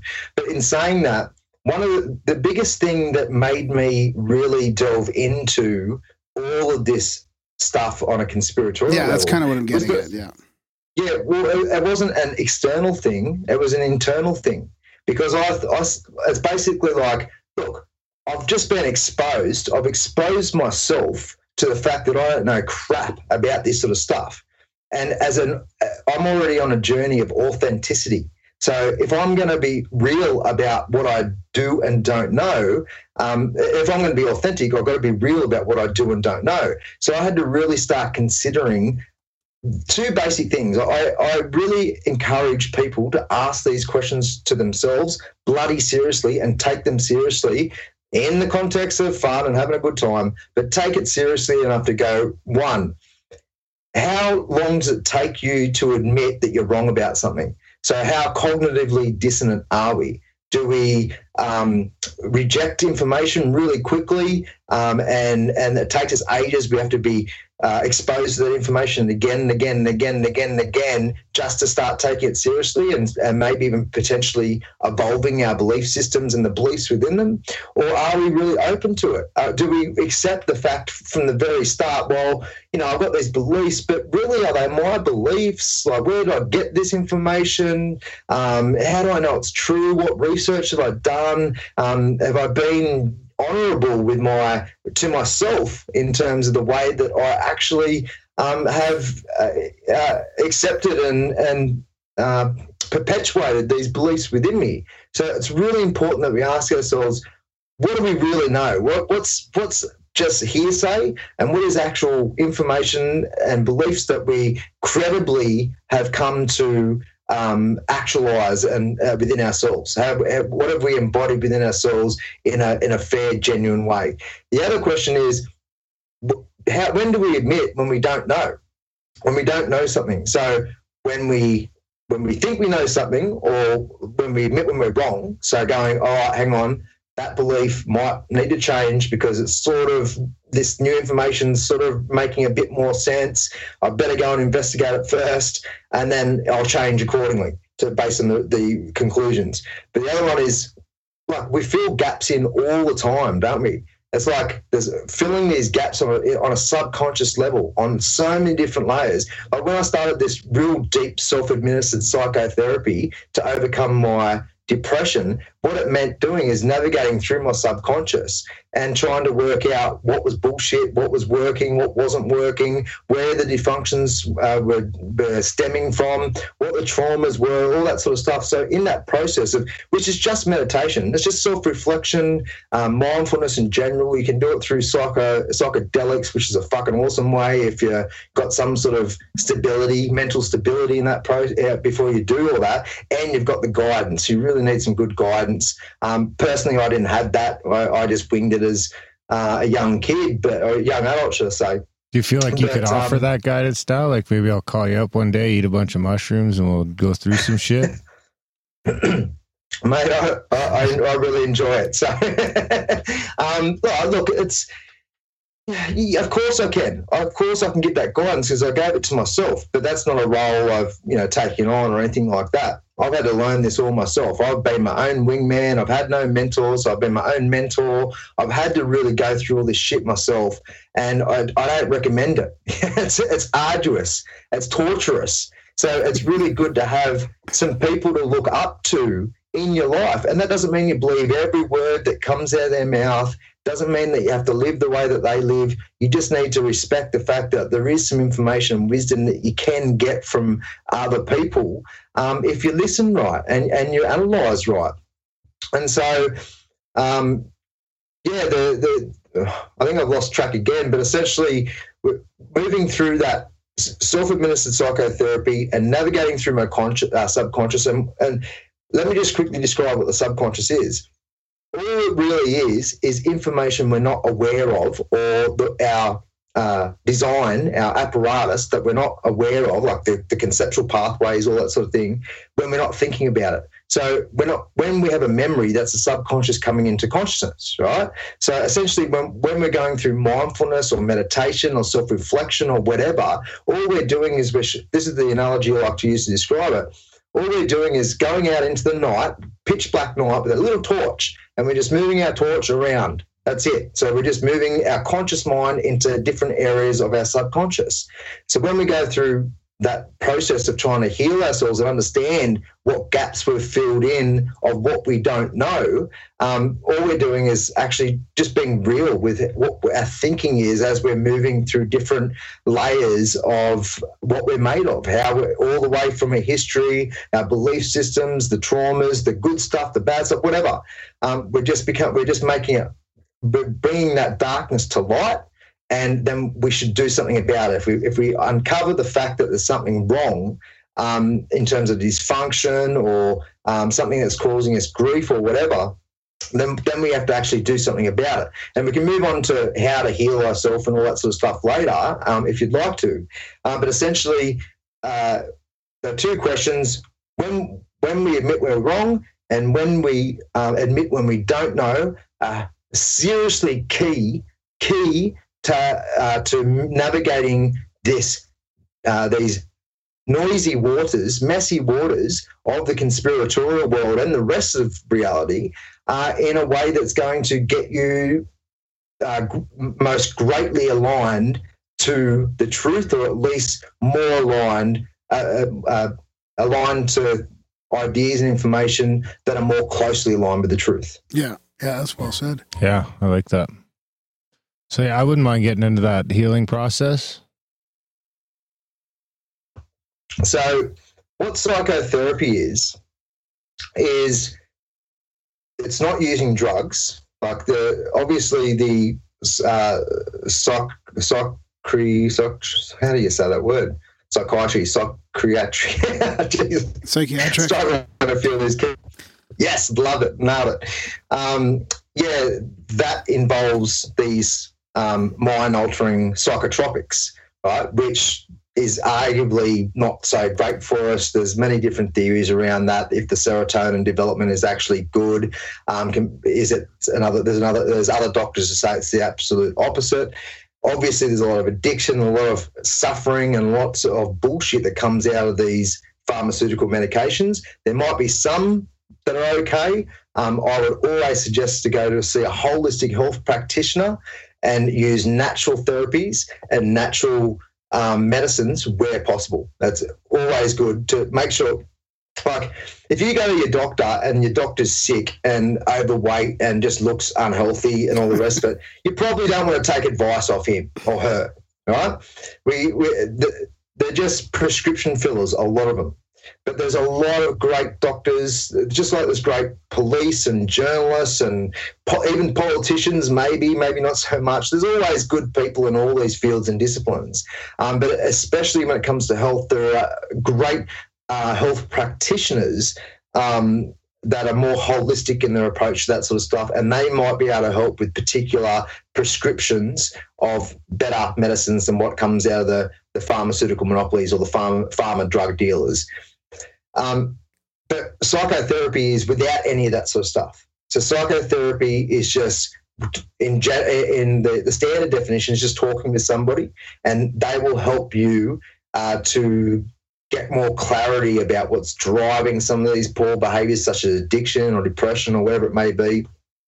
And then what you're doing is you're redesigning yourself on a psychological, philosophical, and even a sort of that spiritual level to function better, to function without that other dysfunction, whatever it may be. You can do that yourself. I call that self-administered psychotherapy. That's how I healed myself. And the way that I healed myself, it's sort of quite simple. I thought about some of the biggest beliefs and philosophies I have in this world. And because I was so depressed, like it was bad, like, you pretty much can't get worse than, unless you go and actually kill yourself. So that's how bad it was for me. And I put myself in a position one day where it was either one of the two options, and I chose the option of survival, and I chose the option of healing myself. And so what I started to do is really face myself, like what was actually going on in me. If you want to heal yourself, you need to face thyself. Now, obviously, I'll just quickly do a quick side note.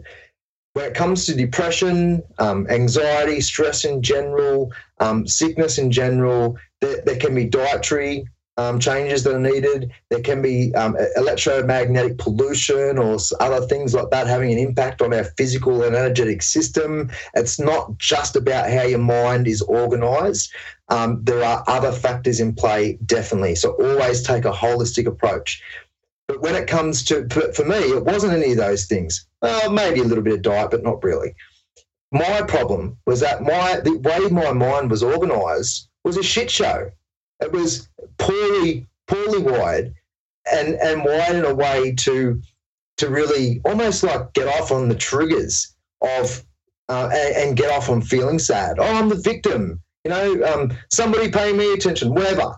It was like I was getting a benefit from being sad, right? And so I started to recognise that. I started to recognise that I didn't have some really deep, badass philosophies that took care of myself. And one of the first things I started to realise is that I wasn't that grateful at all. And so this is the way I originally described it. It's moved to much greater depths since then.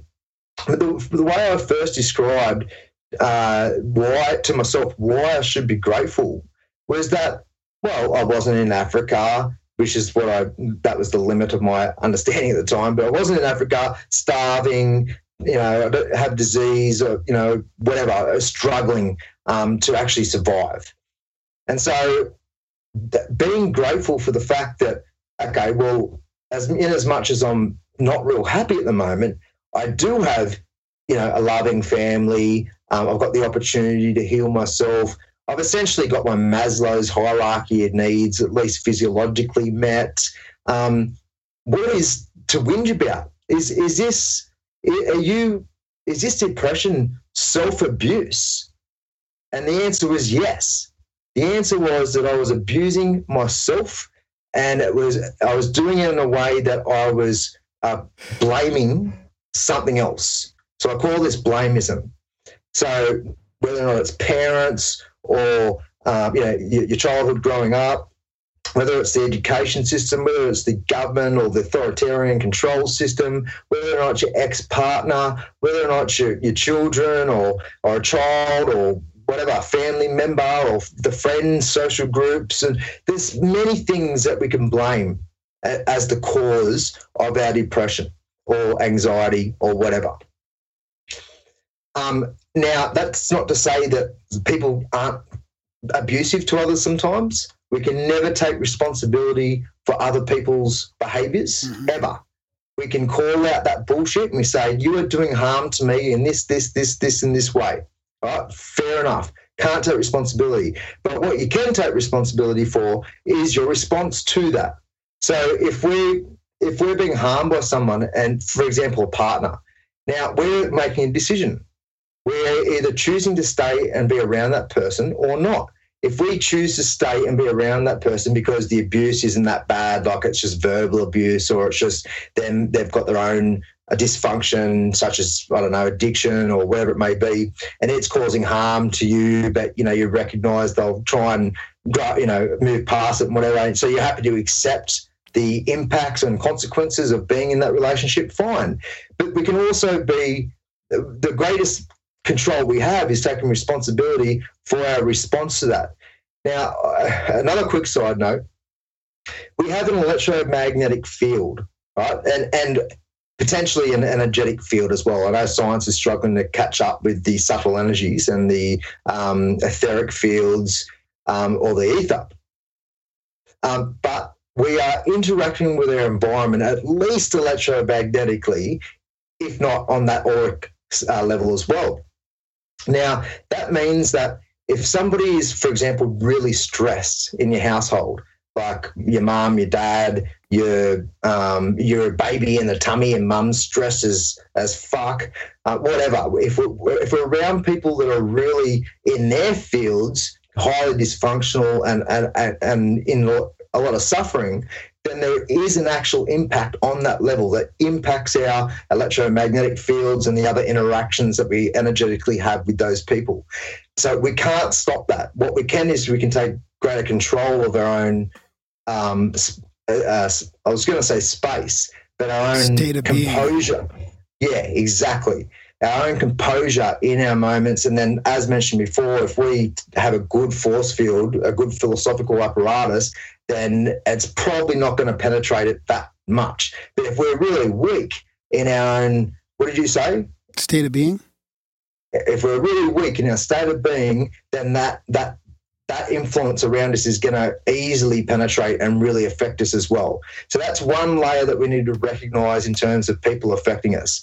But ultimately, we can never, ever take responsibility for other people's behaviors. We can say, look, you're harming me in these ways. I have these expectations. Hopefully those expectations are realistic and fair and authentic to both the benefit of both of you.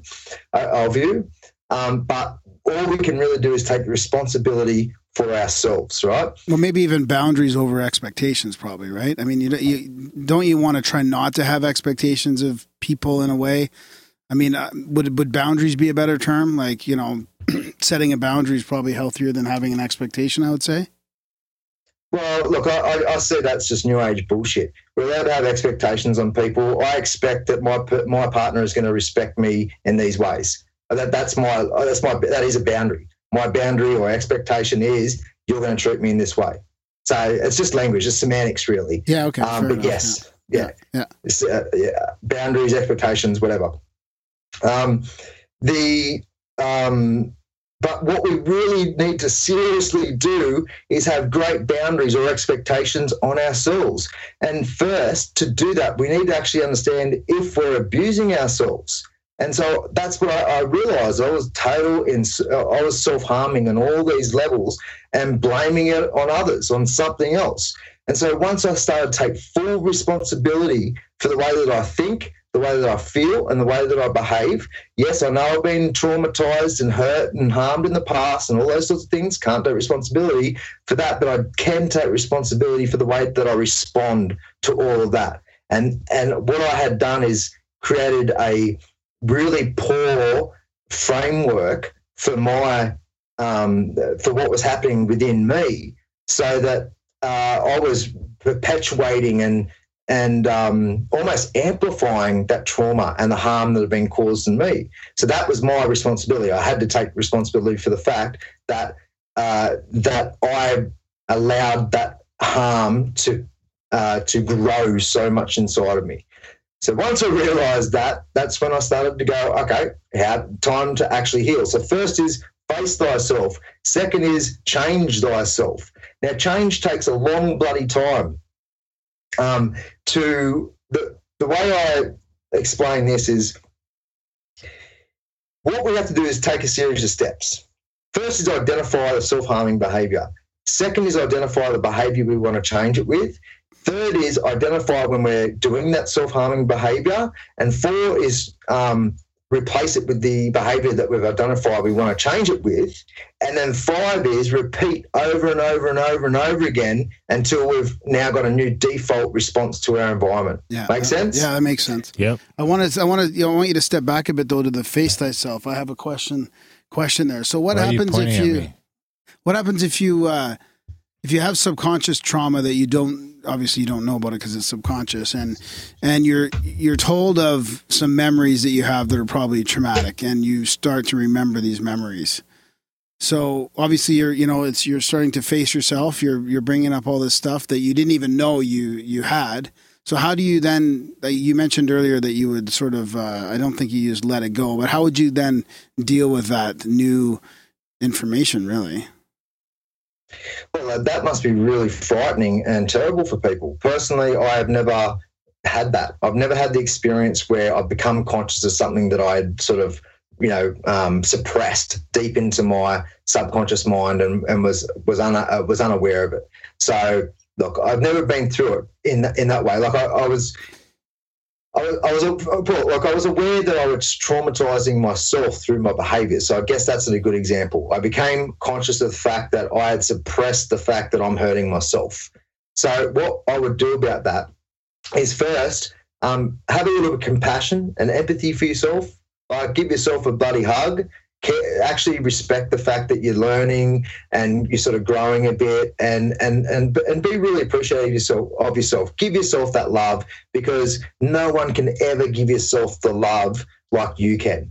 Plain and simple. You can get it sort of off family and friends and partners and whatnot, but no one can genuinely, not in a vain way, but in an authentic way, to really give that love and care to yourself. Then what I would do is, this would be a long, quite a long process, I guess, but I'll talk about a clinical example of how to shift the emotions that are attached to particular memories and traumas. What they did in a series of experiments using MDMA, which is I'm pretty sure it's a tryptamine. I think it's part of that family. And MDMA is ecstasy, for those who don't know what that is. And PTSD, which is post-traumatic stress disorder, is very, very difficult to heal, to cure. It's notoriously difficult. Like there's like a 80% failure rate through general psychotherapy and psychiatry. Yeah, I got that word that time. So what they did in this experiment, proper clinical trials, doctors and all the medical equipment, all the rest of it. I think there was about 8 or 10 sessions where they work with these people who has post-traumatic stress disorder, mostly veterans from wars and stuff like that. And through those 8 to 10 sessions, what they did is they did psychotherapy, which is the general talking about stuff. But on 2 of the sessions they applied MDMA. So what the person ingested the MDMA, and they started talking about their memories and their traumas and whatnot. And what's happening through that process is, because you're feeling so bloody awesome because you've taken MDMA, and for those who haven't sort of seen it or taken it before, if you're around someone on MDMA, they're probably going to hug you a lot. There's a lot of good neurotransmitters and stuff flying around, right? And they'll probably dance too. Oh, yeah.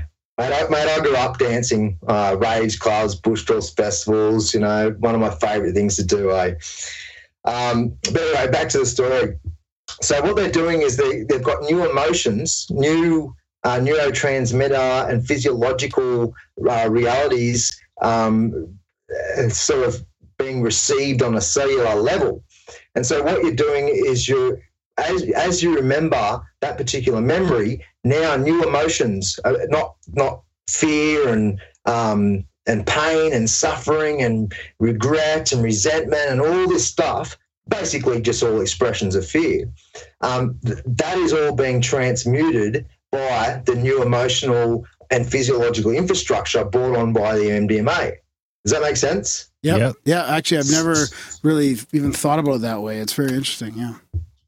So as time goes on, so 2 sessions out of the 8 or 10 all up were given, the MDMA was administered, and the rest of it was just psychotherapy. And over that time, because now, as after the MDMA sessions, they're thinking about and talking about these memories, but there's now new emotions attached to it. So it's not grief and fear and all the rest of those I mentioned. Now it's the dance party attached to it in a sense. And so they had a strike rate of, I think it was around 80%, but it was like of actual curing this PTSD, which is amazingly powerful. Why we don't have MDMA and all these other psychedelics and other psychotropics incorporated into the fabric of our medical and healing and health disciplines. Well, why is because it's anti-pharmaceutical. We know why, but but why we don't actually bloody well do something about that? Like, it's the science is there, the studies are there, it's all there. We just need to bloody stand up and ensure that it gets reincorporated back in. It's not cannabis. So let me just quickly finish that. What you're doing is you're attaching new emotions to old memories, right? And so to do that without MDMA, all you've got to do is, when you think of a memory, you've got to attach a new fuck-off philosophy, that gratefulness philosophy, as I mentioned. So when you feel grateful for being alive, yes, I'm alive, fuck yeah, and then you have a bad memory come up or whatever it may be, all you got to do is apply, yes, I'm alive, that gratefulness, whatever it may be, and just keep applying it, reapplying it, applying it, and then next minute your default mechanism isn't going to be that fear or whatever it is, the pain. It's going to be, yeah, I'm alive. So that's essentially how over time you can rewire yourself to be more fundamentally at your core, healthier, happier, and at peace. Peace is much, much better focus than happiness, because happiness and sadness is a fleeting roller coaster. But we can still be content at peace. That's my favorite. That's my favorite word in that spectrum. Content. Yeah, absolutely. That's another lesson I learned a long time ago. I was just like Phil, like you're going through fluctuations of happiness and sadness, which is perfectly natural. But there's one thing that you've noticed about this, mate. You can actually maintain some level of contentment through that process. And how you maintain that level of contentment is having those strong philosophies and beliefs again, such as gratefulness and appreciation and all those sorts of things. But moving back into the psychotropic area, cannabis has been our companion plant. Do you guys know of permaculture and the concept of companion planting? Yep.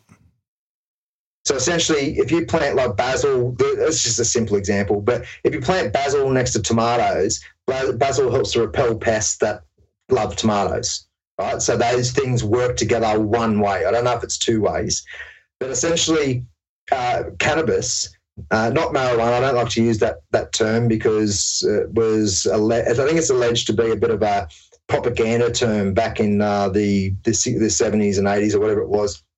But cannabis has been our companion plant for eons, not just because of the medicinal and therapeutic and developmental value we can get out of the cannabinoids and the THC, but also because of the hemp.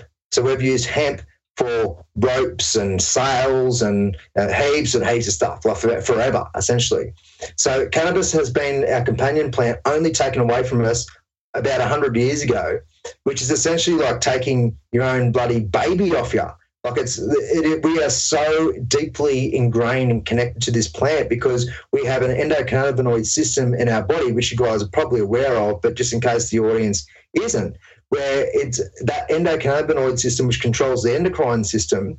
It has receptors on a cellular level to actually receive the healing agents and developmental agents off this the cannabinoids, which is like literally thousands as far as I'm aware. And so it's so important for our healing. And also, the resources that you can get from hemp, unbelievable. Now you can get fuel, plastics, you can build, you can get like a hempcrete, which is like a concrete from it. It is highly responsible, ethically responsible to the environment, easy to grow. It's so versatile. There's literally thousands and thousands of uses for it. But that would undermine so much of the industry, the monopolised industry in our current day and age. So if we ever want to go into this decentralisation sovereignty path, cannabis is going to play a massive, massive role in it, both on a resource level and a medicinal level. In fact, as I mentioned, I'm an ex-social worker, and I was working for the state government, for the New South Wales state government of the Australian government. And I also did federal policy development and program and project management at the federal level as well. Yeah, I wanted to ask you about that, actually, how that went in your transition out of it and why. But anyways, continue on. So when I was working as a social worker, I stood up against anything that was unethical, and there was a lot of it.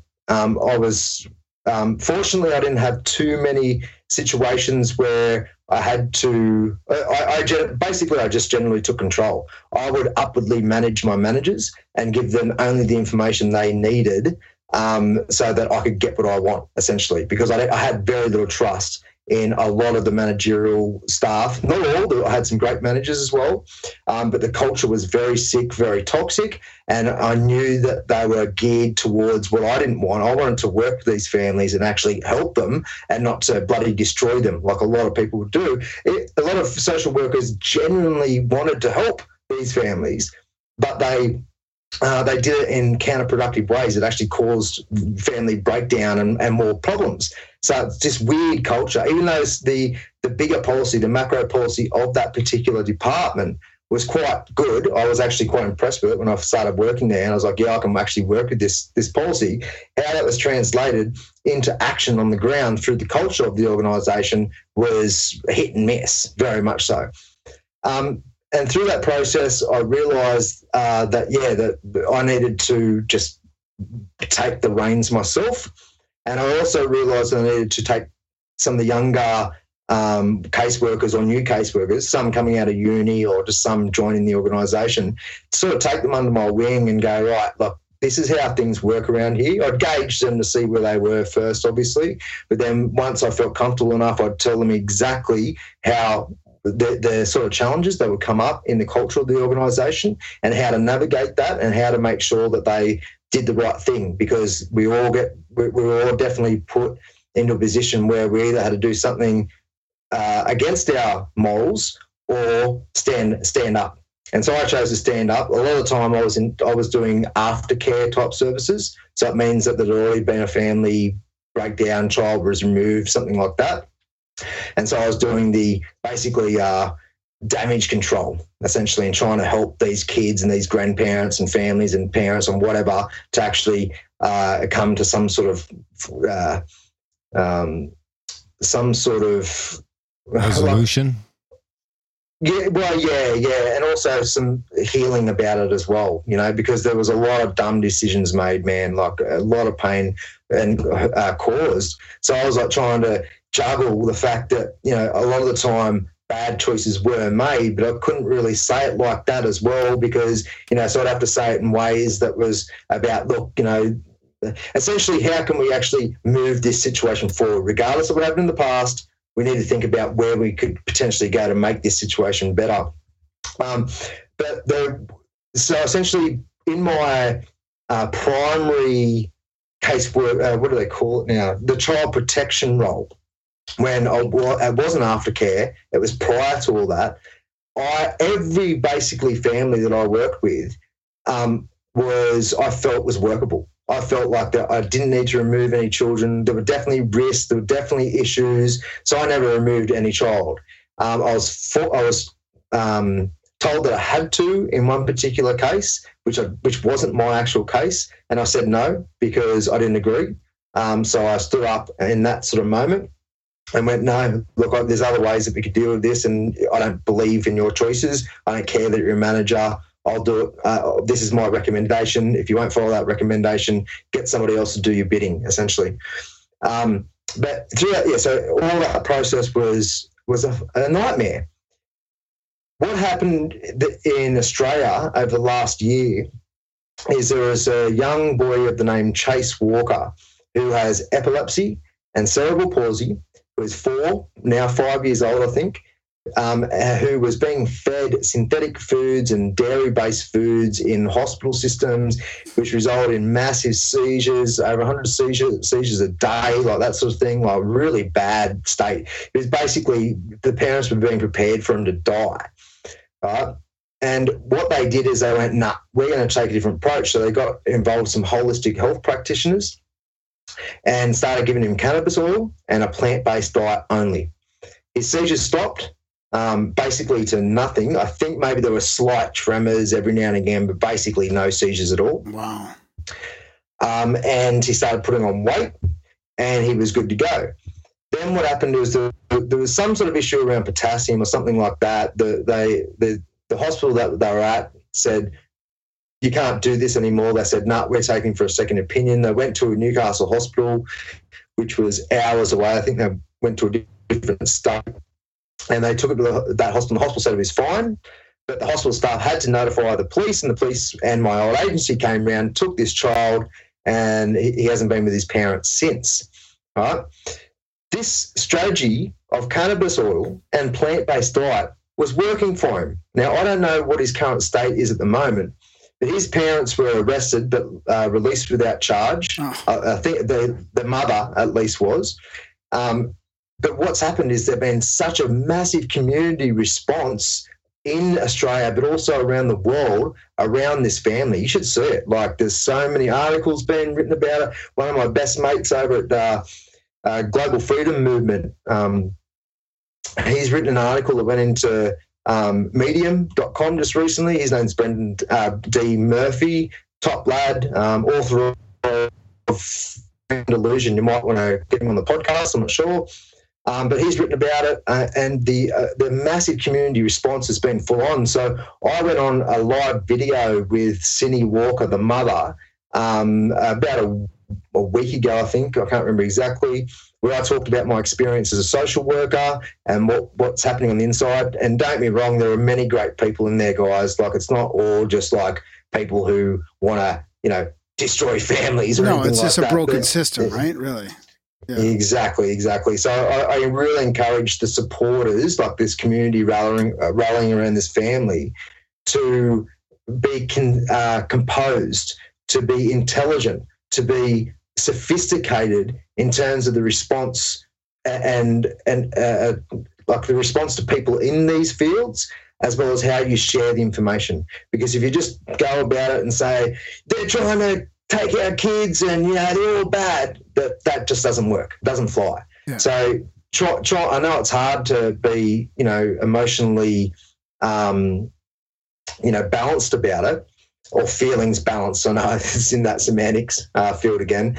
But have that sort of balance on that level, especially if you're mum and dad, but, the community around them, they really should be smart in the way that they represent this case to the public, to the masses, because it really is a grand opportunity to, again, wake more people up around this particular issue in terms of the medical situation and the food, absolutely, and also the control system in general. Yeah. So anyway, just to sum that up, cannabis, so effective, so amazing, and I recommend that we have that a focal point as we move forward as well.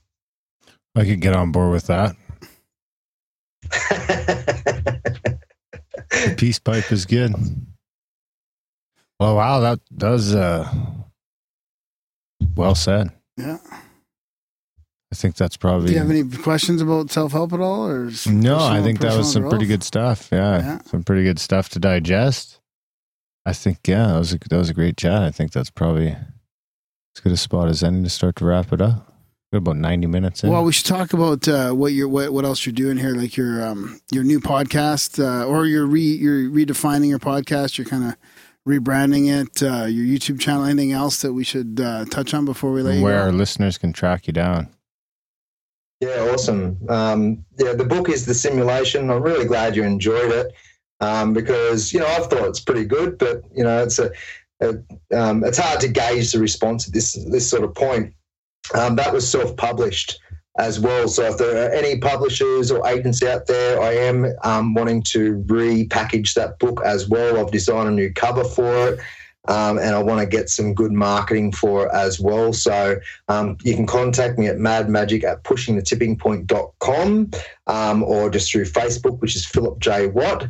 YouTube is Phillip J Watt as well. And I'll just be putting random videos up there, all the podcasts, as time goes on. But if you want to search my the actual podcast, which is now called Mad Magic, and it has my partner Nicole and I, we're talking about all these sorts of things. But really wanting to help people to step into their authenticity and really come into that coherence in self, to really undertake a process of self-mastery. And that's not to say that you're the master of the bloody universe or even the master of the self, but to really take serious the capacity we have within ourselves to look after ourselves. And to be accountable. And to be accountable. That's what I like about your work as well. And a lot of some of the spiritual aspects of just being responsible for your own state of being and being accountable and taking that responsibility and not just getting out of that blameism, like you mentioned. I think that's one of the most important parts. Blameism. Yeah. Yep. Trademark that shit. I've written about that for years now, so I think I own it. But yeah, look, it's It's not about being vain. It's not about taking things too bloody serious. It's just about going, as you mentioned, you've got to be accountable for yourself. And as I mentioned before, it is such a brilliant, ingenious way to give a big fuck you to this control system, because it wants us sick. It wants us sad. It wants us stressed. It wants us in fear. It wants us to feel like we are disempowered and that we don't have this control, but we bloody well do. And so actually actualizing that control and that responsibility and mastery is a big spit in the face to what's going on. So, and look, honestly, I see a lot of dysfunction, a lot of suffering in the independent media, in the independent community, and obviously the masses as well. A lot of people focus on the conspiratorial stuff and not enough focus on thyself. So that's the sort of angle we're going with.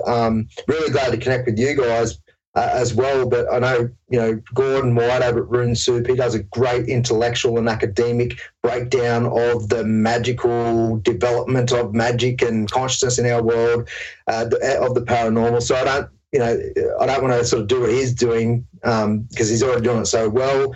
So Greg over at the High Side Chats does the conspiratorial stuff fantastically. So we're going to touch a bit on that, but again, focus on the more personal side. Alex over at Skeptico, he does great with the new sciences and how that translates into that spiritual and conspiratorial investigation. So there's some great podcasts out there. You guys do an amazing job too. I only just came across your work several months ago at the same time as Alex, actually. I don't know how that happened. I was in my own bloody bubble. I've got no idea how I haven't heard about you guys. And I actually started supporting you guys on Patreon as well, because I went and had a look. And I don't know if you guys have other mechanisms for people to support you, but I was not bloody impressed with the amount of people supporting you over there. So any of Grimerica show's listeners right now, go and spend $1 or a couple of dollars a month. For Christ's sake, there are so many people in the independent media who are doing fantastic work with this sort of stuff. And but then and they're not really being supported. But then you have a look at people talking about, I don't know, fucking how to get bigger tits or get bigger muscles and biceps, and they're being supported by thousands of people. So look, honestly, we need a hell of a lot of better focus and support in this community. And you guys can start by spending $1 a bloody month for the Grimerica show. I've only just rebranded my podcast, so. And only just started a Patreon page. So that's going to take a long time to develop, I imagine. But we did get our first Patreon the other day. I don't think it matters that she's a friend of ours. So but we'll see what happens with that. We're not too fussed about it. But yeah, if you want to look at essentially, we just want to have some fun, have a good conversation, have these sorts of conversations. These are the conversations I like to have, and to bring sort of greater awareness around all these different levels and sort of have a look at it multifacetedly. But yeah, my previous podcast called Redesigning Society, I've interviewed people like Elaine Ingham, Soil, Jeff Lawton, Permaculture, Gordon, your Gordon Whites and your Max Egan's. Greg Braden, Sorry? I thought you had Greg Braden on, or one of these guys too, or yeah, I've had Greg Braden on twice. I'll be having Lynn McTaggart coming up. She does the group intention stuff, and also she wrote The Field, so I really look forward to that interview. Dean Radin and Rupert Sheldrake, and lots of great people on that podcast. So we're going to continue to do that, but also do this general conversation with Nicole. And Nicole brings a great energy to it. I'm sick of hearing the sound of my own voice, so she brings a nice female touch to it all. We actually do a lot of banter. We sort of pick on each other in light ways to bring a bit of humour to the situation. So if anyone is interested, Mad Magic, available on iTunes, all that sort of stuff, any of your podcast apps. My website is pushingthetippingpoint.com. That houses basically all my articles. I'm not being too active in my article stuff at the moment, but there's a great archive of stuff there if you're interested. It's also where you can purchase my book, and it's also where I'll be putting the links to the podcast. I think that's about it, guys. I mentioned the website, YouTube, Facebook.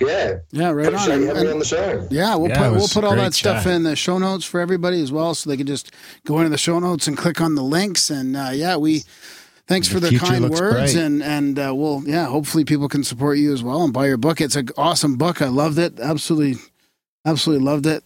You should check it out too, Darren. And do you have it a hard copy? No, I got it in PDF. So send it to me and I'll put it in the voice. All right, awesome. Thanks for coming on, man. I really appreciate it. It was very helpful. Very helpful stuff. I think it's important work. Good timing. How do you mean? Well, it's always good timing. I'm in the middle of doing some self-reflection, so this is just what Darren needed to hear right now. Yeah, it's awesome. Yeah, that's right. I did think you were fishing there for a while. Yeah. I'm a bit of a fisherman. Well, as that old saying goes, and I do love it. There's some great cliches out there, including you got to love yourself before you can love anybody else. It's absolutely true. You've really got to appreciate yourself. But it's all. The other one is you don't catch some fish for people, you teach them how to fish, whatever that saying is. Really important. It's great to have that guidance, but ultimately we need to do it for ourselves. We need to take full responsibility ourselves and have a good fucking crack at life, because otherwise we're wasting such a grand opportunity. You bet. Right on, buddy. Miserable. Yeah. Right on, Phil. Well, enjoy what's left of your, I guess it's winter over there, eh? Tough break. No, it's still autumn. Oh, that's not too bad then. No, it's beautiful weather at the moment. Yeah, but we've got the fireplace going every night, and one of the most simplest things. So these are the sort of things that you can really start to value in your life. For example, if you are feeling a little less grateful about things, I just love to make fires, like not in a pyromaniac type of way. But the simple process of creating a fire, it's just so meditative. It's unbelievable. And I've been practicing meditation for 15 years, not religiously, just on and off. I realised through the journey that I could meditate in action, such as mindfulness, about how you actually organise yourself, your mind, as you're actually living your moment. How you rub two sticks together to create your fire out there in Australia? No, mate, we've got lighters just like the rest of the world. That's a very good. It's a good meditative process if you want to try it that way. Yeah, I don't even know if I've actually ever tried that, man. So I'm going to have to give that a go. Fucking cuss a lot. Yeah, I wasn't. Well, look, I appreciate the potency and power of that word. So hopefully your audience does. Oh too. no, I mean when you're trying to light a fire with two fucking sticks. Okay. Yeah. No, man, I agree. The meditation and the mindfulness is important, as well as compassion and the gratefulness. I mean, I think those are the keys. It's all about the love, baby. Yeah. And the good vibes. Yeah, exactly. And the contentment. Awesome. Yeah. Right on, Phil. buddy. Well, thanks for coming on the show, and come back anytime. Excellent. I'm going to have you guys on our podcast soon, so look forward to that too. Yeah, that sounds awesome. Good. Thanks, sounds buddy. Good. Okay, ciao for now. Bye, guys. Okay, see ya. Peace. That was our chat with Phillip J Watt. That was a good one. Yeah, it was fun. Yeah, smart dude. Yeah, it was a fun one. Where'd you find him? He found us? No, another listener. It's crazy. Like how I was listening to the YouTube thing, preparing for it, and he had mentioned us in there, which was crazy when that happens, when he's talking about your podcast favorites like THC and Skeptical and all, and then he mentions us, which was fantastic. But it was ultimately a listener. And I know Michael was following his work recently as well. Michael brought him up, and he was on Skeptical as well recently. But I don't remember what. I think I've seen that Mind Unleashed around a little bit here and there as well. So yeah, big thanks to Phillip for coming on the show. Check out his stuff. Check out his Patreon. And like you said, check out our Patreon. Support the show. Yeah, that's good. We appreciate it. Yeah. Of course, that's over at grimerica.ca/support. Do all the other stuff in the show notes. There's a bunch of stuff that's free that you should have done by now. And if you haven't, just do it now and you'll feel better. You'll feel more authentic after you review the show, rate the show, share the show, and donate to the show. Did you catch my question to him? Yeah, I did. Okay, good. Yeah, you pointed at me. How could I miss it, you fuck? Fucking point you right in the fucking eyeballs. Maybe the trauma has to do with people pointing at you. Maybe. You really have a fucking sore spot with that.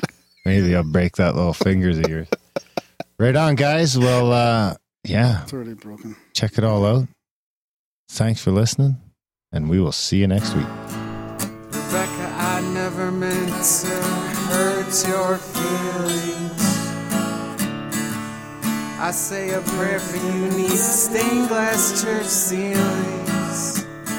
Looking back on it, we were young and the wanderlust got the best of us. Now it wasn't just a gust of wind that took away my best friend in the world. Now it wasn't just a gust of wind that took away my best friend in the world. It was more like a tragic Cupid swooped in on hurricane wings, stole from me my heartstrings, stole from me my heartstrings. Still I'm stuck on you in the throes of a long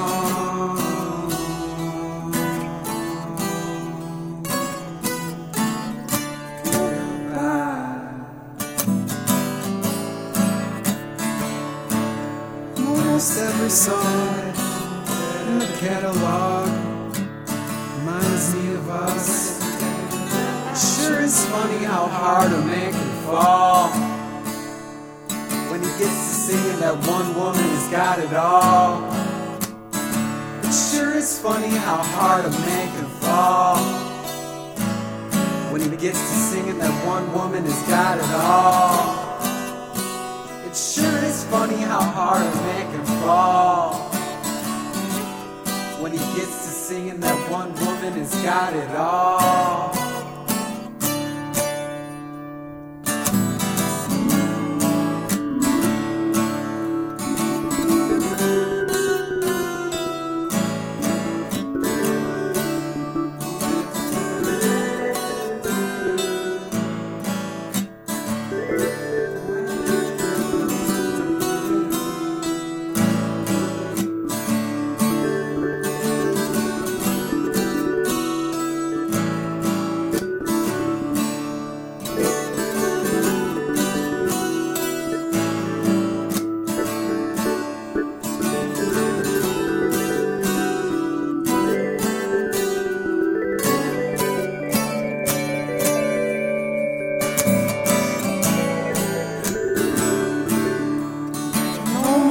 Every song in the catalog reminds me of us. It sure is funny how hard a man can fall when he gets to singing that one woman has got it all. It sure is funny how hard a man can fall when he gets to singing that one woman has got it all. Sure is funny how hard a man can fall when he gets to singing that one woman has got it all.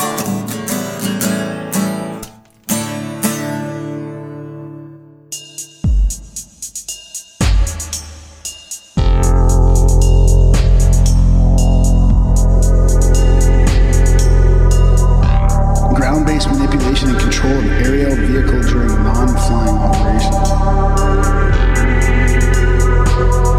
Chemtrails, propellant-based air